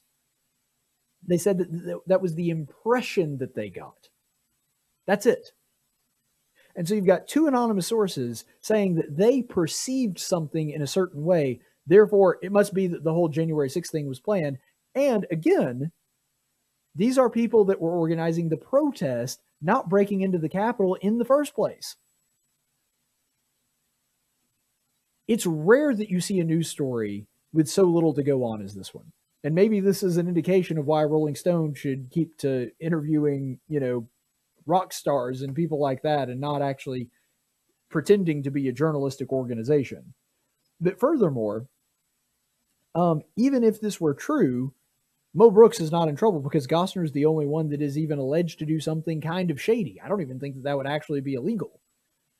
But Mo Brooks isn't even being accused of that. And yet Rolling Stone and some of our local media decided to go after him. So let's go ahead and look at the follow-up to this article that Rolling Stone put out. This is the headline that they specifically singled out Mo Brooks. They said Representative Mo Brooks admits staff may have helped plan January 6 events and said that he'd be proud of them if they did. Again, this is a headline that is crafted to look really terrible, but when you actually know what's in the story and know what's in the previous story that they wrote about this, you know that it doesn't prove a thing. Because when it says events on January 6th, you'll notice they didn't say the rally or the protest, they said events. In other words, they kept it intentionally vague to try to make the reader think when he saw it that what was actually being discussed here is Mo Brooks is saying, oh yeah, I would be proud if some of my people were involved in the planning of people breaking into the Capitol. That's what they're hoping that the reader is dumb enough to think just by seeing that headline and not actually read the content of the article. And frankly, the second follow-up article is actually worse and built on even less than the first one is. So this is AL.com who records what Mo Brooks actually said versus what the headline there alleges. And even though I'm pretty harsh on AL.com on a fairly regular basis, props to them for at least including Mo Brooks' actual statement in their news story. And this is Mo Brooks talking. I had no intentions of going to that rally until January 5th, when the White House asked me to speak, Brooks said, adding that the date marked the beginning of his involvement in the rally. So in other words, Mo Brooks hadn't even been involved in this thing for 24 hours when he got the call and they asked him to be involved. The congressman said he could not say whether his staff interacted with the two anonymous Rolling Stone sources, only identified as an organizer and a planner of the January 6th rally and other protests, because he had not spoken to them about it. So in other words, what he's saying here is he was only involved here for a day, and they asked him, well, were you involved in the people that were interviewed by Rolling Stone? And he said, well, I don't know, because they're anonymous sources.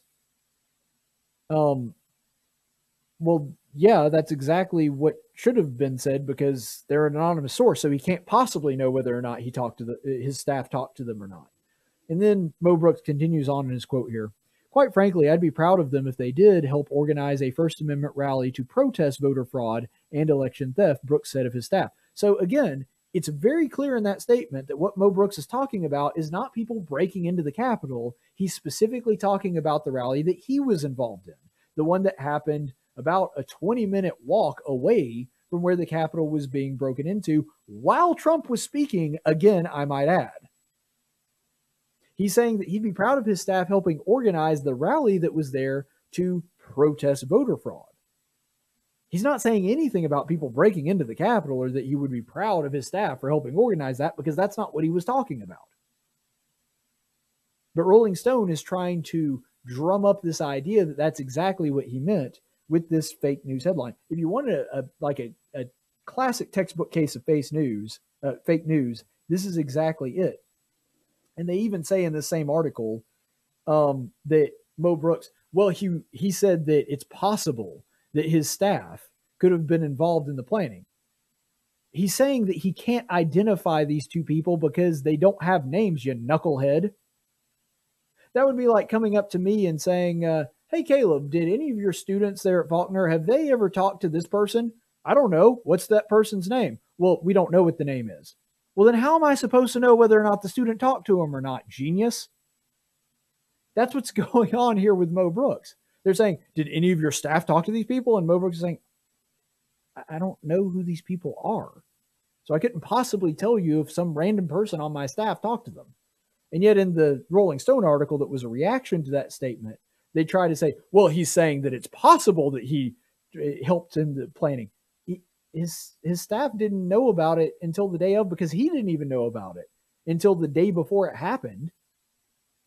And so they're trying so hard to pin Mo Brooks to this and saying that, you know, Trump and Mo Brooks and all these people planned the breaking into the Capitol, but it's just based on absolutely nothing. And one final thing that I'll show you here too. This was also, I thought, pretty funny. This was Rolling Stone again trying to smear Mo Brooks in that follow-up article. Here, Rolling Stone actually said, Brooks, quote, for some strange reason from that article, reportedly wore body armor while he spoke at the rally at Ellipse preceding the riot at the Capitol. There's also that. And you can tell by the language here that the author has a disdain for him, and he's trying to suggest, see, Mo Brooks knew something was going to happen because he wore body armor. You do know that Mo Brooks is a congressperson, right? Speaking at an open event where there could be snipers hiding anywhere. It is not at all uncommon for congresspeople, when they do speeches like this or really public appearances of any kind, to wear body armor. It might also be pertinent for this idiot writing for Rolling Stone to note that Mo Brooks has also been shot at. You remember a few years ago when there was the shooting that happened at the softball stadium? That wasn't even a public event. That was just some random nut job with a rifle that tried to kill a bunch of senators and congressmen. And remember that Mo Brooks was right there with Representative Steve Scalise and probably saved his life just because he happened to be nearby and used his own belt as a tourniquet to stop the bleeding. And so not only do you have the fact that this is a very common practice by public officials and famous people when they do speaking events, especially if you're a congressperson and people might want to assassinate you. But on top of that, Mo Brooks is a person that has actually survived a shooting at an event that wasn't even public. And we're supposed to act like, oh, well, he was wearing body armor. He must have known there were going to be some riots breaking out. This person's an idiot. They're trying so hard to connect this to the Republicans or try to make it that it was planned. They're grasping at straws, and they will take literally anything. You can see anything that they think might be kind of construed. They just salivate over it. And it's so funny because the language in that quote, you can even tell that the guy's got nothing. He's like, well, he also, for some strange reason, wore body armor. So yeah, there's that. So what?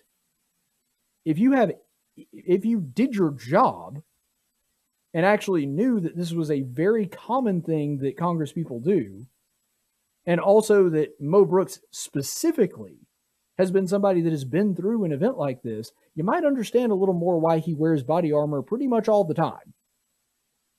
I've actually seen Mo Brooks at events where I knew he was wearing body armor. Not that he and I are all that close, but I've seen him at public events where I could tell he was wearing body armor.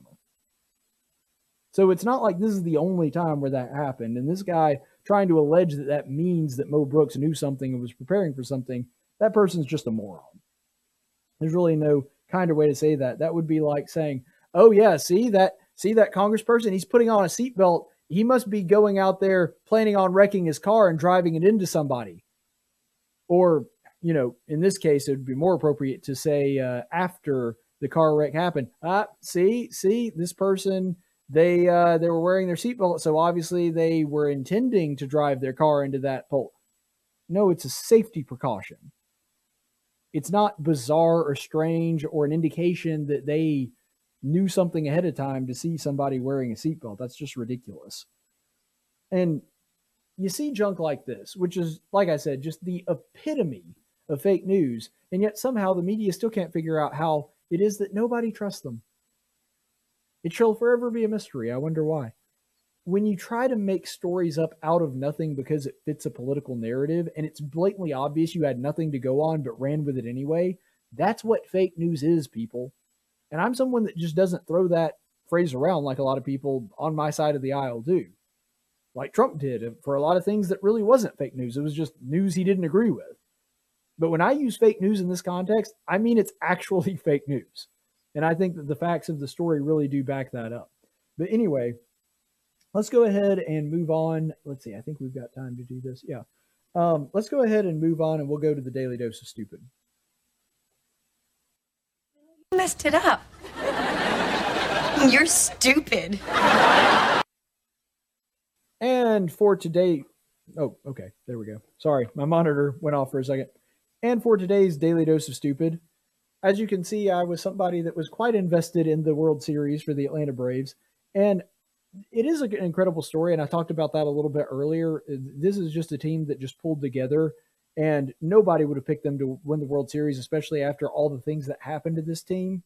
But they really coalesced and made, just kind of made a meal out of scraps and leftovers and wound up beating everybody else out of it. And I got to say, I love them for it. It was so much fun to watch this team over the entirety of the season. But it's even more important when you realize that very early in the year, Major League Baseball actually moved the All-Star game. And so to watch Manfred, the commissioner of baseball, have to stand there after he pulled millions of dollars in revenue out of Atlanta over something that, first of all, the Atlanta Braves had nothing to do with, the new Georgia voter law, and second of all, was a complete lie because it actually expanded voter access, didn't restrict it. And it was really funny, too, for nobody wanted to take the blame for that. Like, the second they actually pulled the All-Star game, Stacey Abrams and Joe Biden tried really hard to distance themselves. We're like, oh, well, we didn't have anything to do with that. Yet you do realize that in the letter that the commissioner said, part of their justification was that it was at the recommendation of the White House. Yeah. So there you go. It was funny that as soon as they actually did that, everybody wanted to distance themselves from it because they realized it looked really stupid to pull, millions of dollars worth of revenue out of a majority black city and take it to a town like Denver where there's like 5 black people in the entire town. So anyway, there was that. So there is just like a huge level of irony there that Manfred, who was trying his best to bow down to the woke mob, then has to, just a few months later, award the World Series trophy to the Atlanta Braves. I mean, that was just, it was just so good to see that happen. I mean, don't get me wrong, I'd love for the Braves to win the World Series every year, but just watching this be a massive middle finger to the commissioner of baseball, who is by far the worst commissioner of baseball in Major League Baseball's history. Just watching that happen after he caved to the woke mob and then has to go to Atlanta for 3 of the World Series games and has to present them with the World Series trophy. Oh, that was just, you couldn't have asked for a better year for it to happen than this year, because so much unfairness had happened. It was almost like the universe was writing itself or something like that. I think maybe there was even a little divine providence in it. I don't know. Maybe God has a sense of humor and wanted to do that. But there were quite a few other controversies that surrounded this Braves team that happened throughout the week because of this. One that I wanted to bring some attention to, which I thought was really funny. This happened in Game 1 that actually took place in Houston. There was a guy holding up a sign here, obviously an Astros fan, that says, "The chop is racist." Now, you guys know I'm a classically trained debater. I can debate just about anybody, and I can debate really either side of an issue just because it's part of my training. But sometimes the best answers to arguments are the simplest. The best way to defeat this argument, this claim, is to ask how. How is it racist? Use the Socratic method on somebody. If someone says to you that the chop that the Atlanta Braves do, the tomahawk chop, is racist, just ask them how. Because I've yet to hear a good, solid answer on that. I've heard people try to piddle around and come up with something. But there's that. And then I also love the fact that, again, it is not an actual Native American that's upset about this, even though it would be just as stupid for a Native American to say this, because wrong is wrong regardless of who's saying it. But it's not a Native American. It's not somebody that grew up on a reservation or anything like that. You know who's upset about this? An old white guy. And I'm assuming he's a liberal based on his stance of the chop being racist somehow. I still haven't figured out how that is the case. But on top of that, this is a guy who probably has quite a bit of money because, World Series tickets are in the several thousands of dollars. And if you can do that to spend on one night of baseball, probably doing okay in the financial market too. So here we have yet again another rich white liberal who is very upset about the Native Americans. And what's hilarious is, as it usually is, they wind up hurting the very people that they claim to care about.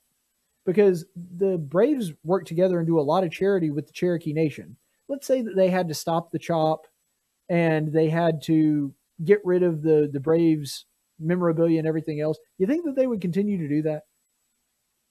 You would actually be taking money and charitable donations and, good PR, if nothing else, with the Cherokee Nation away from them if the Braves just did what the Cleveland Indians did and changed their name to something generic and non-offensive. That is what would happen. Make no mistake. And so it's just funny to me that it's a bunch of old, white, angry, rich liberals that are very upset about how oppressed Native Americans are. And I've said this before. I probably don't have to repeat it, but I'll say it again because I do think it's so profound. One thing that is so funny about this is that I've had people, because I am a Braves fan and because I'm a conservative, say stuff about this all the time. And actually, we're going to take a look in a second about another liberal that had an issue with this. The allegation is always that it is somehow racist. But what they don't seem to understand is when it comes to sports, when you make something your mascot and you imitate that, that is a form of tribute and flattery. Because there is not a team anywhere that named themselves after something that they hate. They name themselves something that's cool or funny or interesting or cute, something that they like and want to pull for. For example, our AA affiliate right here of the Tampa Bay Rays in Montgomery are the Montgomery Biscuits. Why do you think we named them the Biscuits? Is it because we hate biscuits? No, we really like biscuits, probably a little too much. I know I fall into that category. I love biscuits. That's why we named them that, because we like the biscuits and pull for them and want them to win. When you pull for a sports team, you're wanting whatever that mascot is, that is something to root for. It's a tribute. It's something that you think is cool.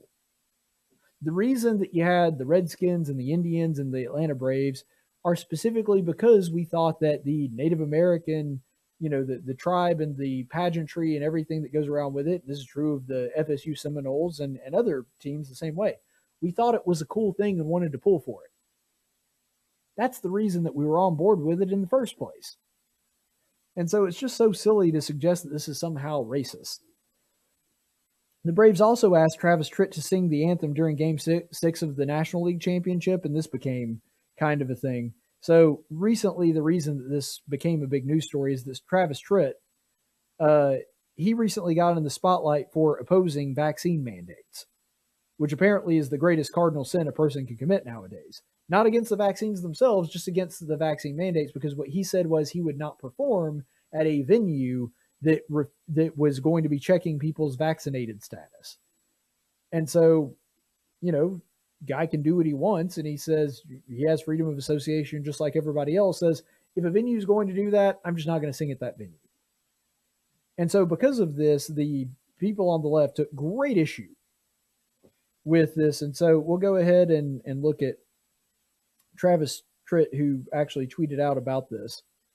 So the wingnut cancel culture tried to pressure the Atlanta Braves into forcing me not to sing the national anthem at Game 6 of the National League Championship Series.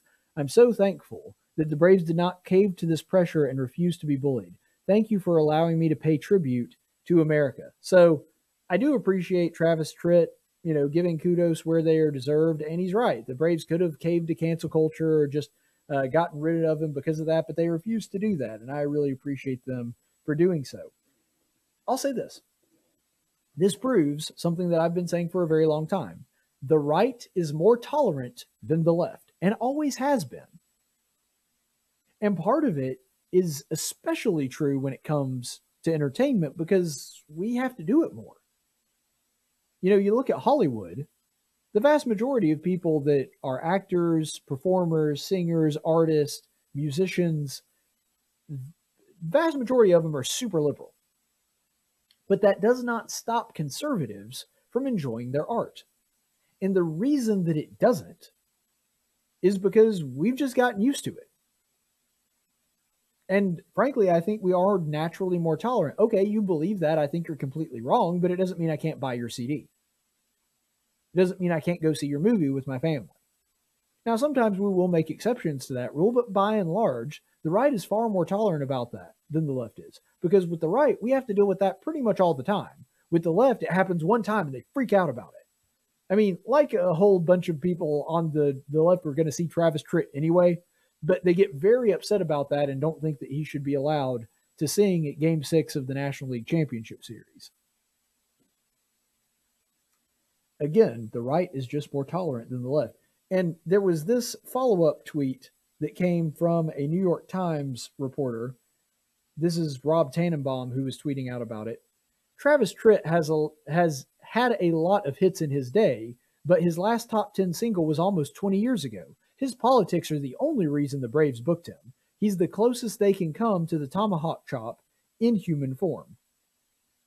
Okay, so first of all, before we get into the utter ridiculousness of what he's suggesting, let's actually see if what he is saying is true. One thing he seems to not really understand is that when it comes to these things, they're largely honorary, and actually it's pretty common to have stars that are a little bit past their heyday to do them, not because the people are not talented, because they're still just as talented in most cases as they were back then, but they're not the hot thing right now, and because of that, they have more free time and can do things that are non-paying gigs like sing the national anthem at a baseball game. So this is a pretty common thing that happens. He's acting like if they're not a top 10 recording artist that's at the top of the charts right now, then obviously the only reason that they would ever have to book him must be because, he's a conservative and they're wanting to do the tomahawk chop in human form, which again, I don't even see why anyone finds that offensive. Every person I've ever met that had a problem with it was an old white angry liberal. So, there's that, first of all. But the second part of that is Jack Ingram. He actually sang, another country singer, he actually sang the anthem before Game 6 of the American League Championship Series in Boston.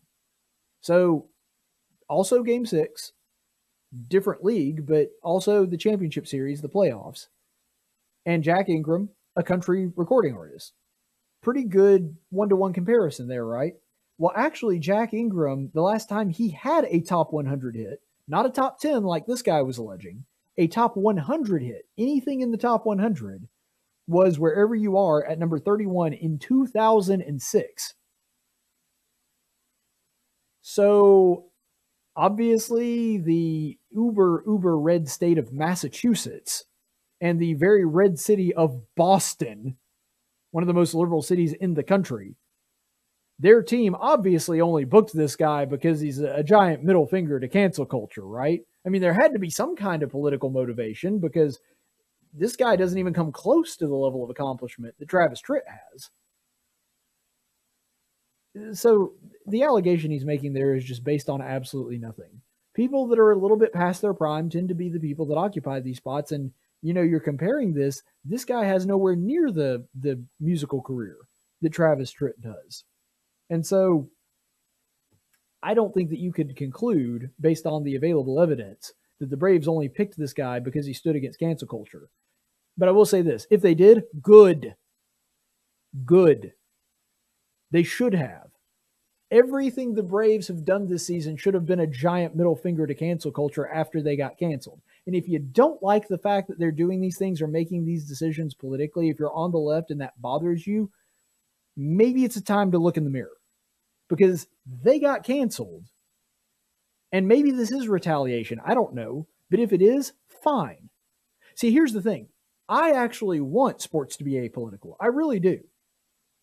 I want sports to be completely free of that, and that, you know, because I'm a Braves fan, I can sit down and talk baseball with you, regardless of whether or not you're a Republican or Democrat, who you voted for, your stance on certain issues. That shouldn't matter because we're just there to enjoy a baseball game together. See, sports used to be something that unified us.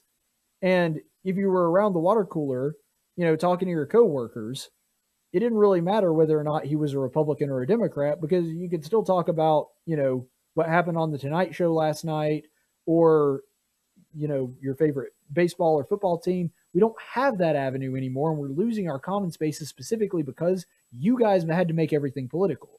You're acting like we're the aggressors in this. And I say we because it's the Atlanta Braves, but I don't know if the Atlanta Braves made this call because of that or not. What I am saying is, if they did, you guys are the ones that started it.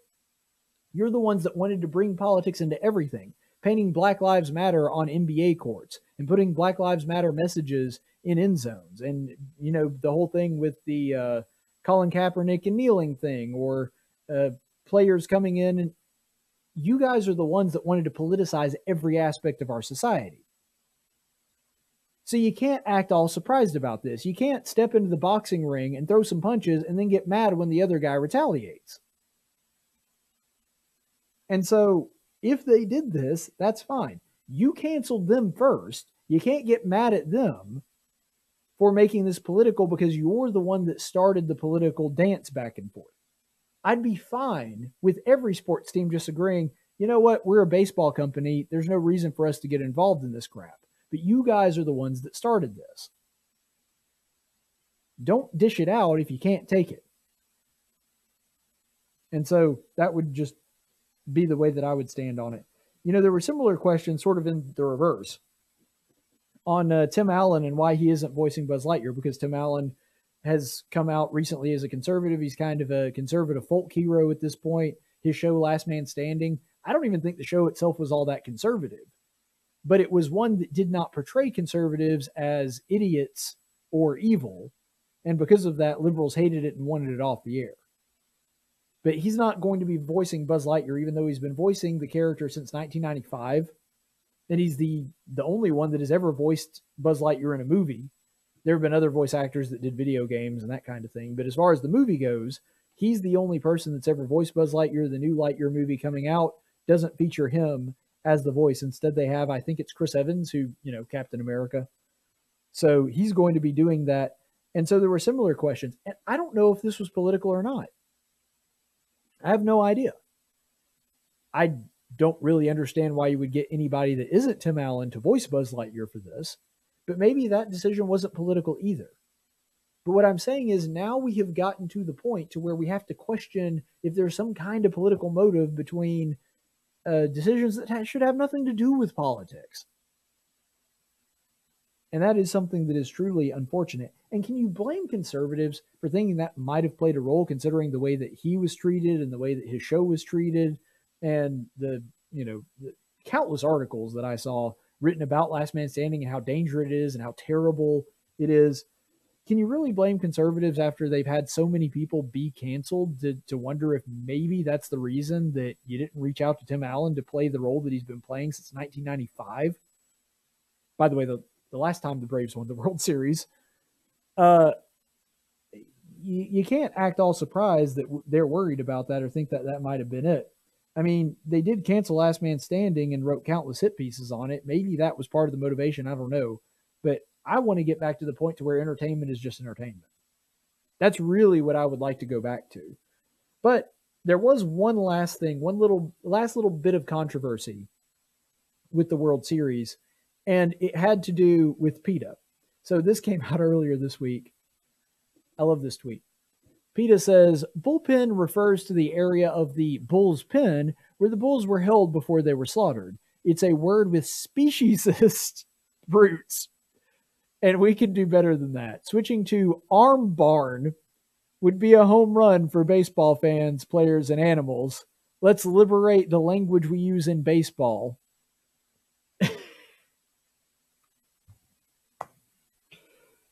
All right, so let's ignore the fact that this is stupid for just a second. Let's just pretend it's serious and do an actual fact check on it just for funsies. Where are you getting the idea that the bullpen is where the bulls were held before they were slaughtered? Because I can tell you, as someone who raised cattle myself and has an ag degree from one of the most prestigious land-grant colleges in the country, what you're talking about simply does not exist. There are pens where cattle are held before they are slaughtered and processed, but they are not called bullpens. Do you know why they are not called bullpens? Because they're typically not populated with bulls. They're populated with steers, and they're not called the steer pen either. They're just a pen. You know, you can direct cattle there when they're about to be taken to be slaughtered, but what they're talking about, they're held there before they're slaughtered. No, I don't know a single ag person that refers to feedlots and the pens that cattle are kept in as bullpens, because there's almost never any bulls in there. There's some because, you know, you got to kill a bull at some point. But the thing is, you don't usually want to eat a bull. You save a bull, and you don't slaughter him for a long time because you're trying to profit off of his semen and use him to breed your cows. And so the vast majority of cattle that are slaughtered, I mean, we're talking like 99% here.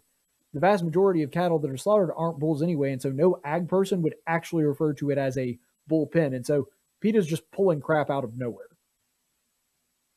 They're just pulling something out of thin air that has absolutely no basis in truth whatsoever. But if you know the actual origins of the phrase bullpen, you know that there's several different theories. You know, historians and baseball scholars somewhat disagree on whether or not this was true or not. But a lot of people believe that the phrase bullpen actually came from Bull Durham tobacco, because they had these signs that they made up that they would place. It was an early form of sort of billboard advertisement. And because chewing tobacco has a close association with baseball, they advertised in basically every podunk little baseball stadium all over the place. And they had to hang the sign somewhere. And so one of the places that it was very commonly hung was in the area right where the pitchers were warming up. And so after time, some people speculated that that was where the phrase bullpen came from, because it had Bull Durham advertising on the pen. There's another somewhat less popular theory that it could be the area where fans would shuffle in if they were late to the game, and that would also be the same area where later in the game pitchers that were warming up would use, because, you know, they didn't have individual places to warm up back then. They didn't have the fancy bullpens that are like enclosed now and everything else.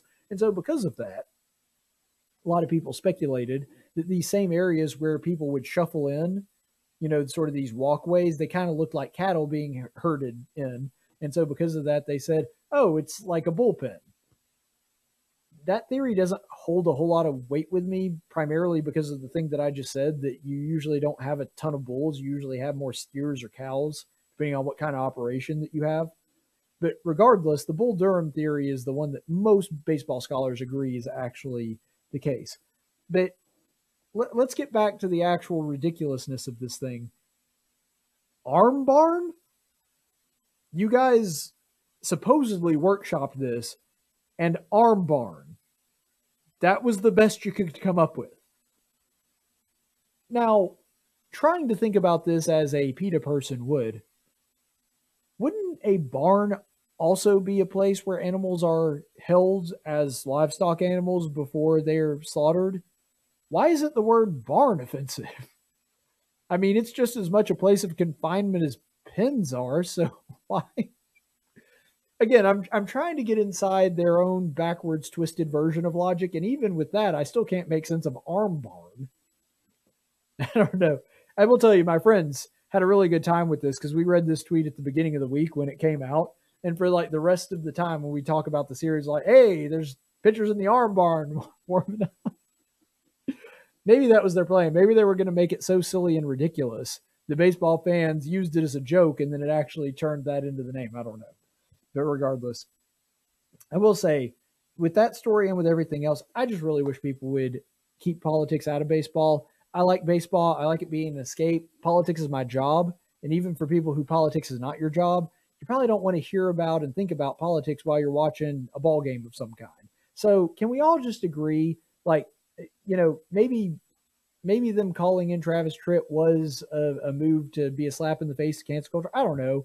But if so, first of all, okay. But second of all, can it just be like a mutually assured destruction thing where we all just agree, let's just keep politics out of baseball? That's what I'm actually wanting for. But before we move on, congratulations to the Atlanta Braves. You guys deserved it. It was such a fun series, and looking forward to y'all going forward in the future. We have a whole offseason to celebrate the fact that the Atlanta Braves, for the first time since 1995, are world champions, and I'm pretty stoked about that. Let's go to the Chaplain's Report. In 1775, the Continental Congress created the Chaplain Corps. Under the command of General George Washington, each soldier was required to attend worship service every Sunday. While other armies advanced on their feet, Washington's troops advanced on their knees. It's time for the Chaplain's Report with Caleb Colquitt on Tactics. Chaplain's Report today is going to be continuing our series in 1 Samuel. So I want you to remember in the last piece of passage that we read that David has come across Nabal, who is a man that lives up in the mountains. He's a Calebite, so he is a descendant of Caleb, who we see as a very important figure in the books of Joshua and parts of the Torah as well. And so he is not really a nice person. David has shown him this great kindness and helped him out. And Nabal's reaction to this is just, I don't know who you are, and basically insults him and says, who are you? Who is the son of Jesse? Screw you, get out of here. I'm not giving you anything for helping me out. And it really is unfortunate because David gets very upset about this. He is ready to go on the warpath. He is ready to take Nabal out for this slight and insult. And really, as I discussed in the last Chaplain's Report, neither one of these two men reacted in the right way. I love David. I think he's one of the best characters in the Bible, but this is not David's finest hour by any stretch of the imagination. He lets his anger, his wrath, and his pride get the better of him. And so now we see ourselves at this sort of fulcrum in the story. There's a lot of tension where Nabal has slighted David. David has already got his men ready. They've got their swords armed, and they're about to go and take Nabal and his household out. And so this is a fascinating little episode that happens in between all of that, and we'll look to 1 Samuel 25, verses 14 through 17 for this.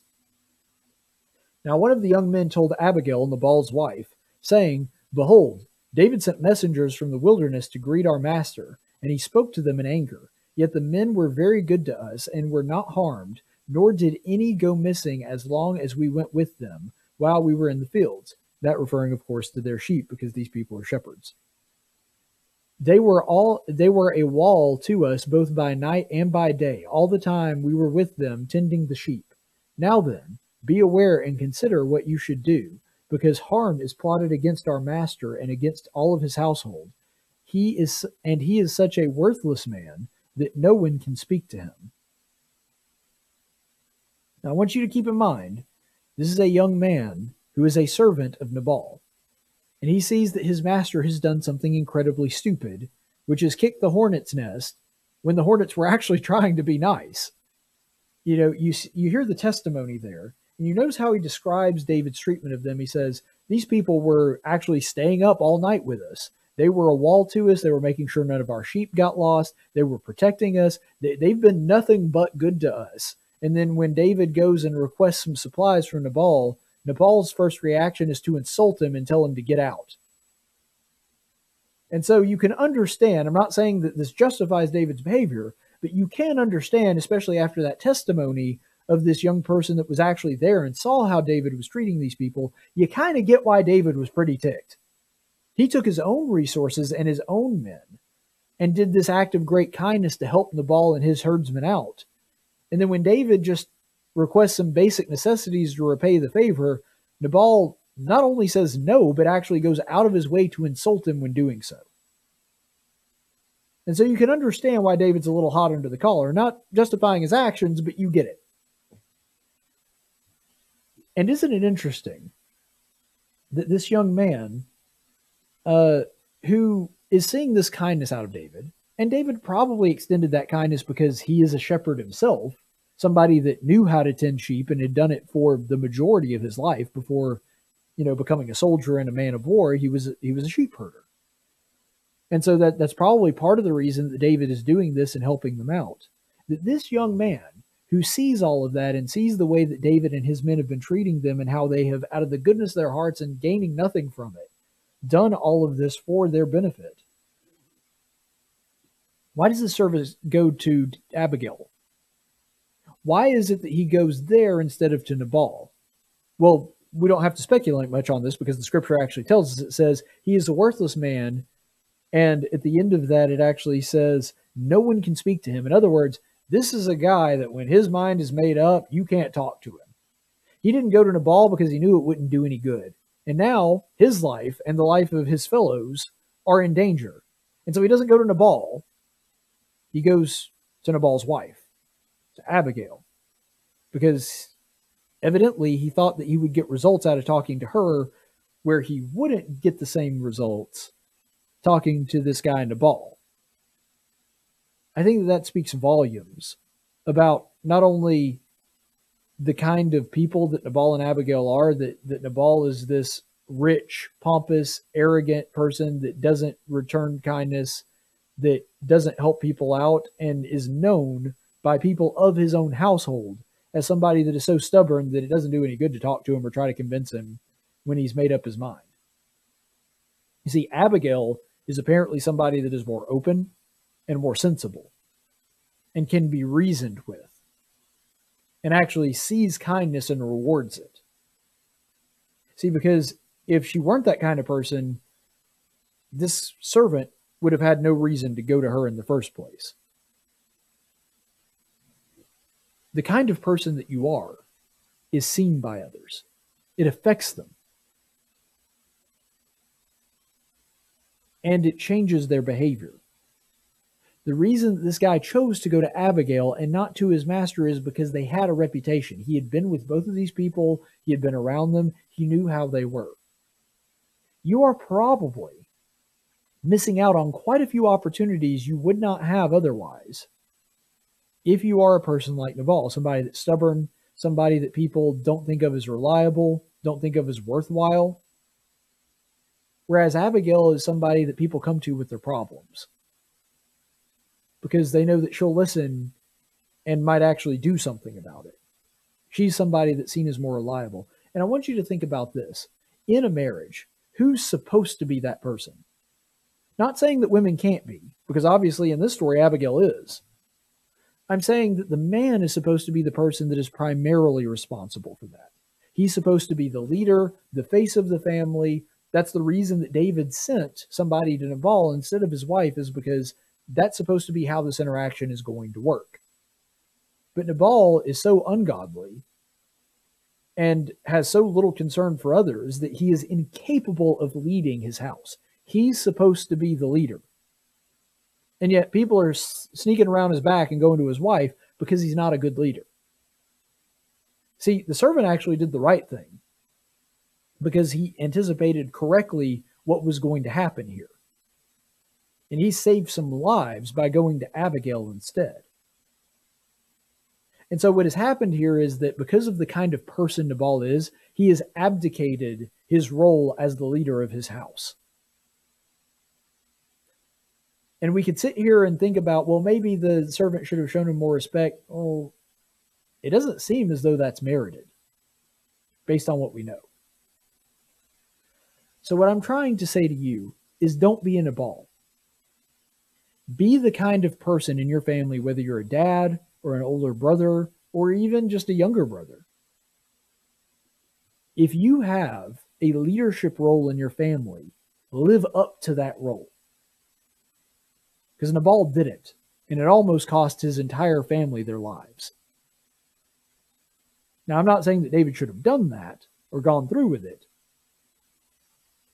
but he came very close to losing everything he had because he wasn't that leader.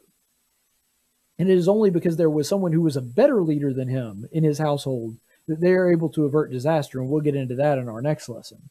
But the point is, men, if you want respect, if you want people to come to you with their problems and you to be thought of as a problem solver, somebody that can fix things, which guys love and should, because that's the way that God designed us, you have to be the kind of person that is willing to listen to them, to hear their problems, and to hear their suggested solutions.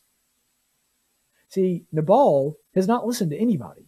He hasn't listened to Abigail. He hasn't listened to David or the representative that David sent. And he apparently doesn't listen to anybody else because that's the way that he's characterized here.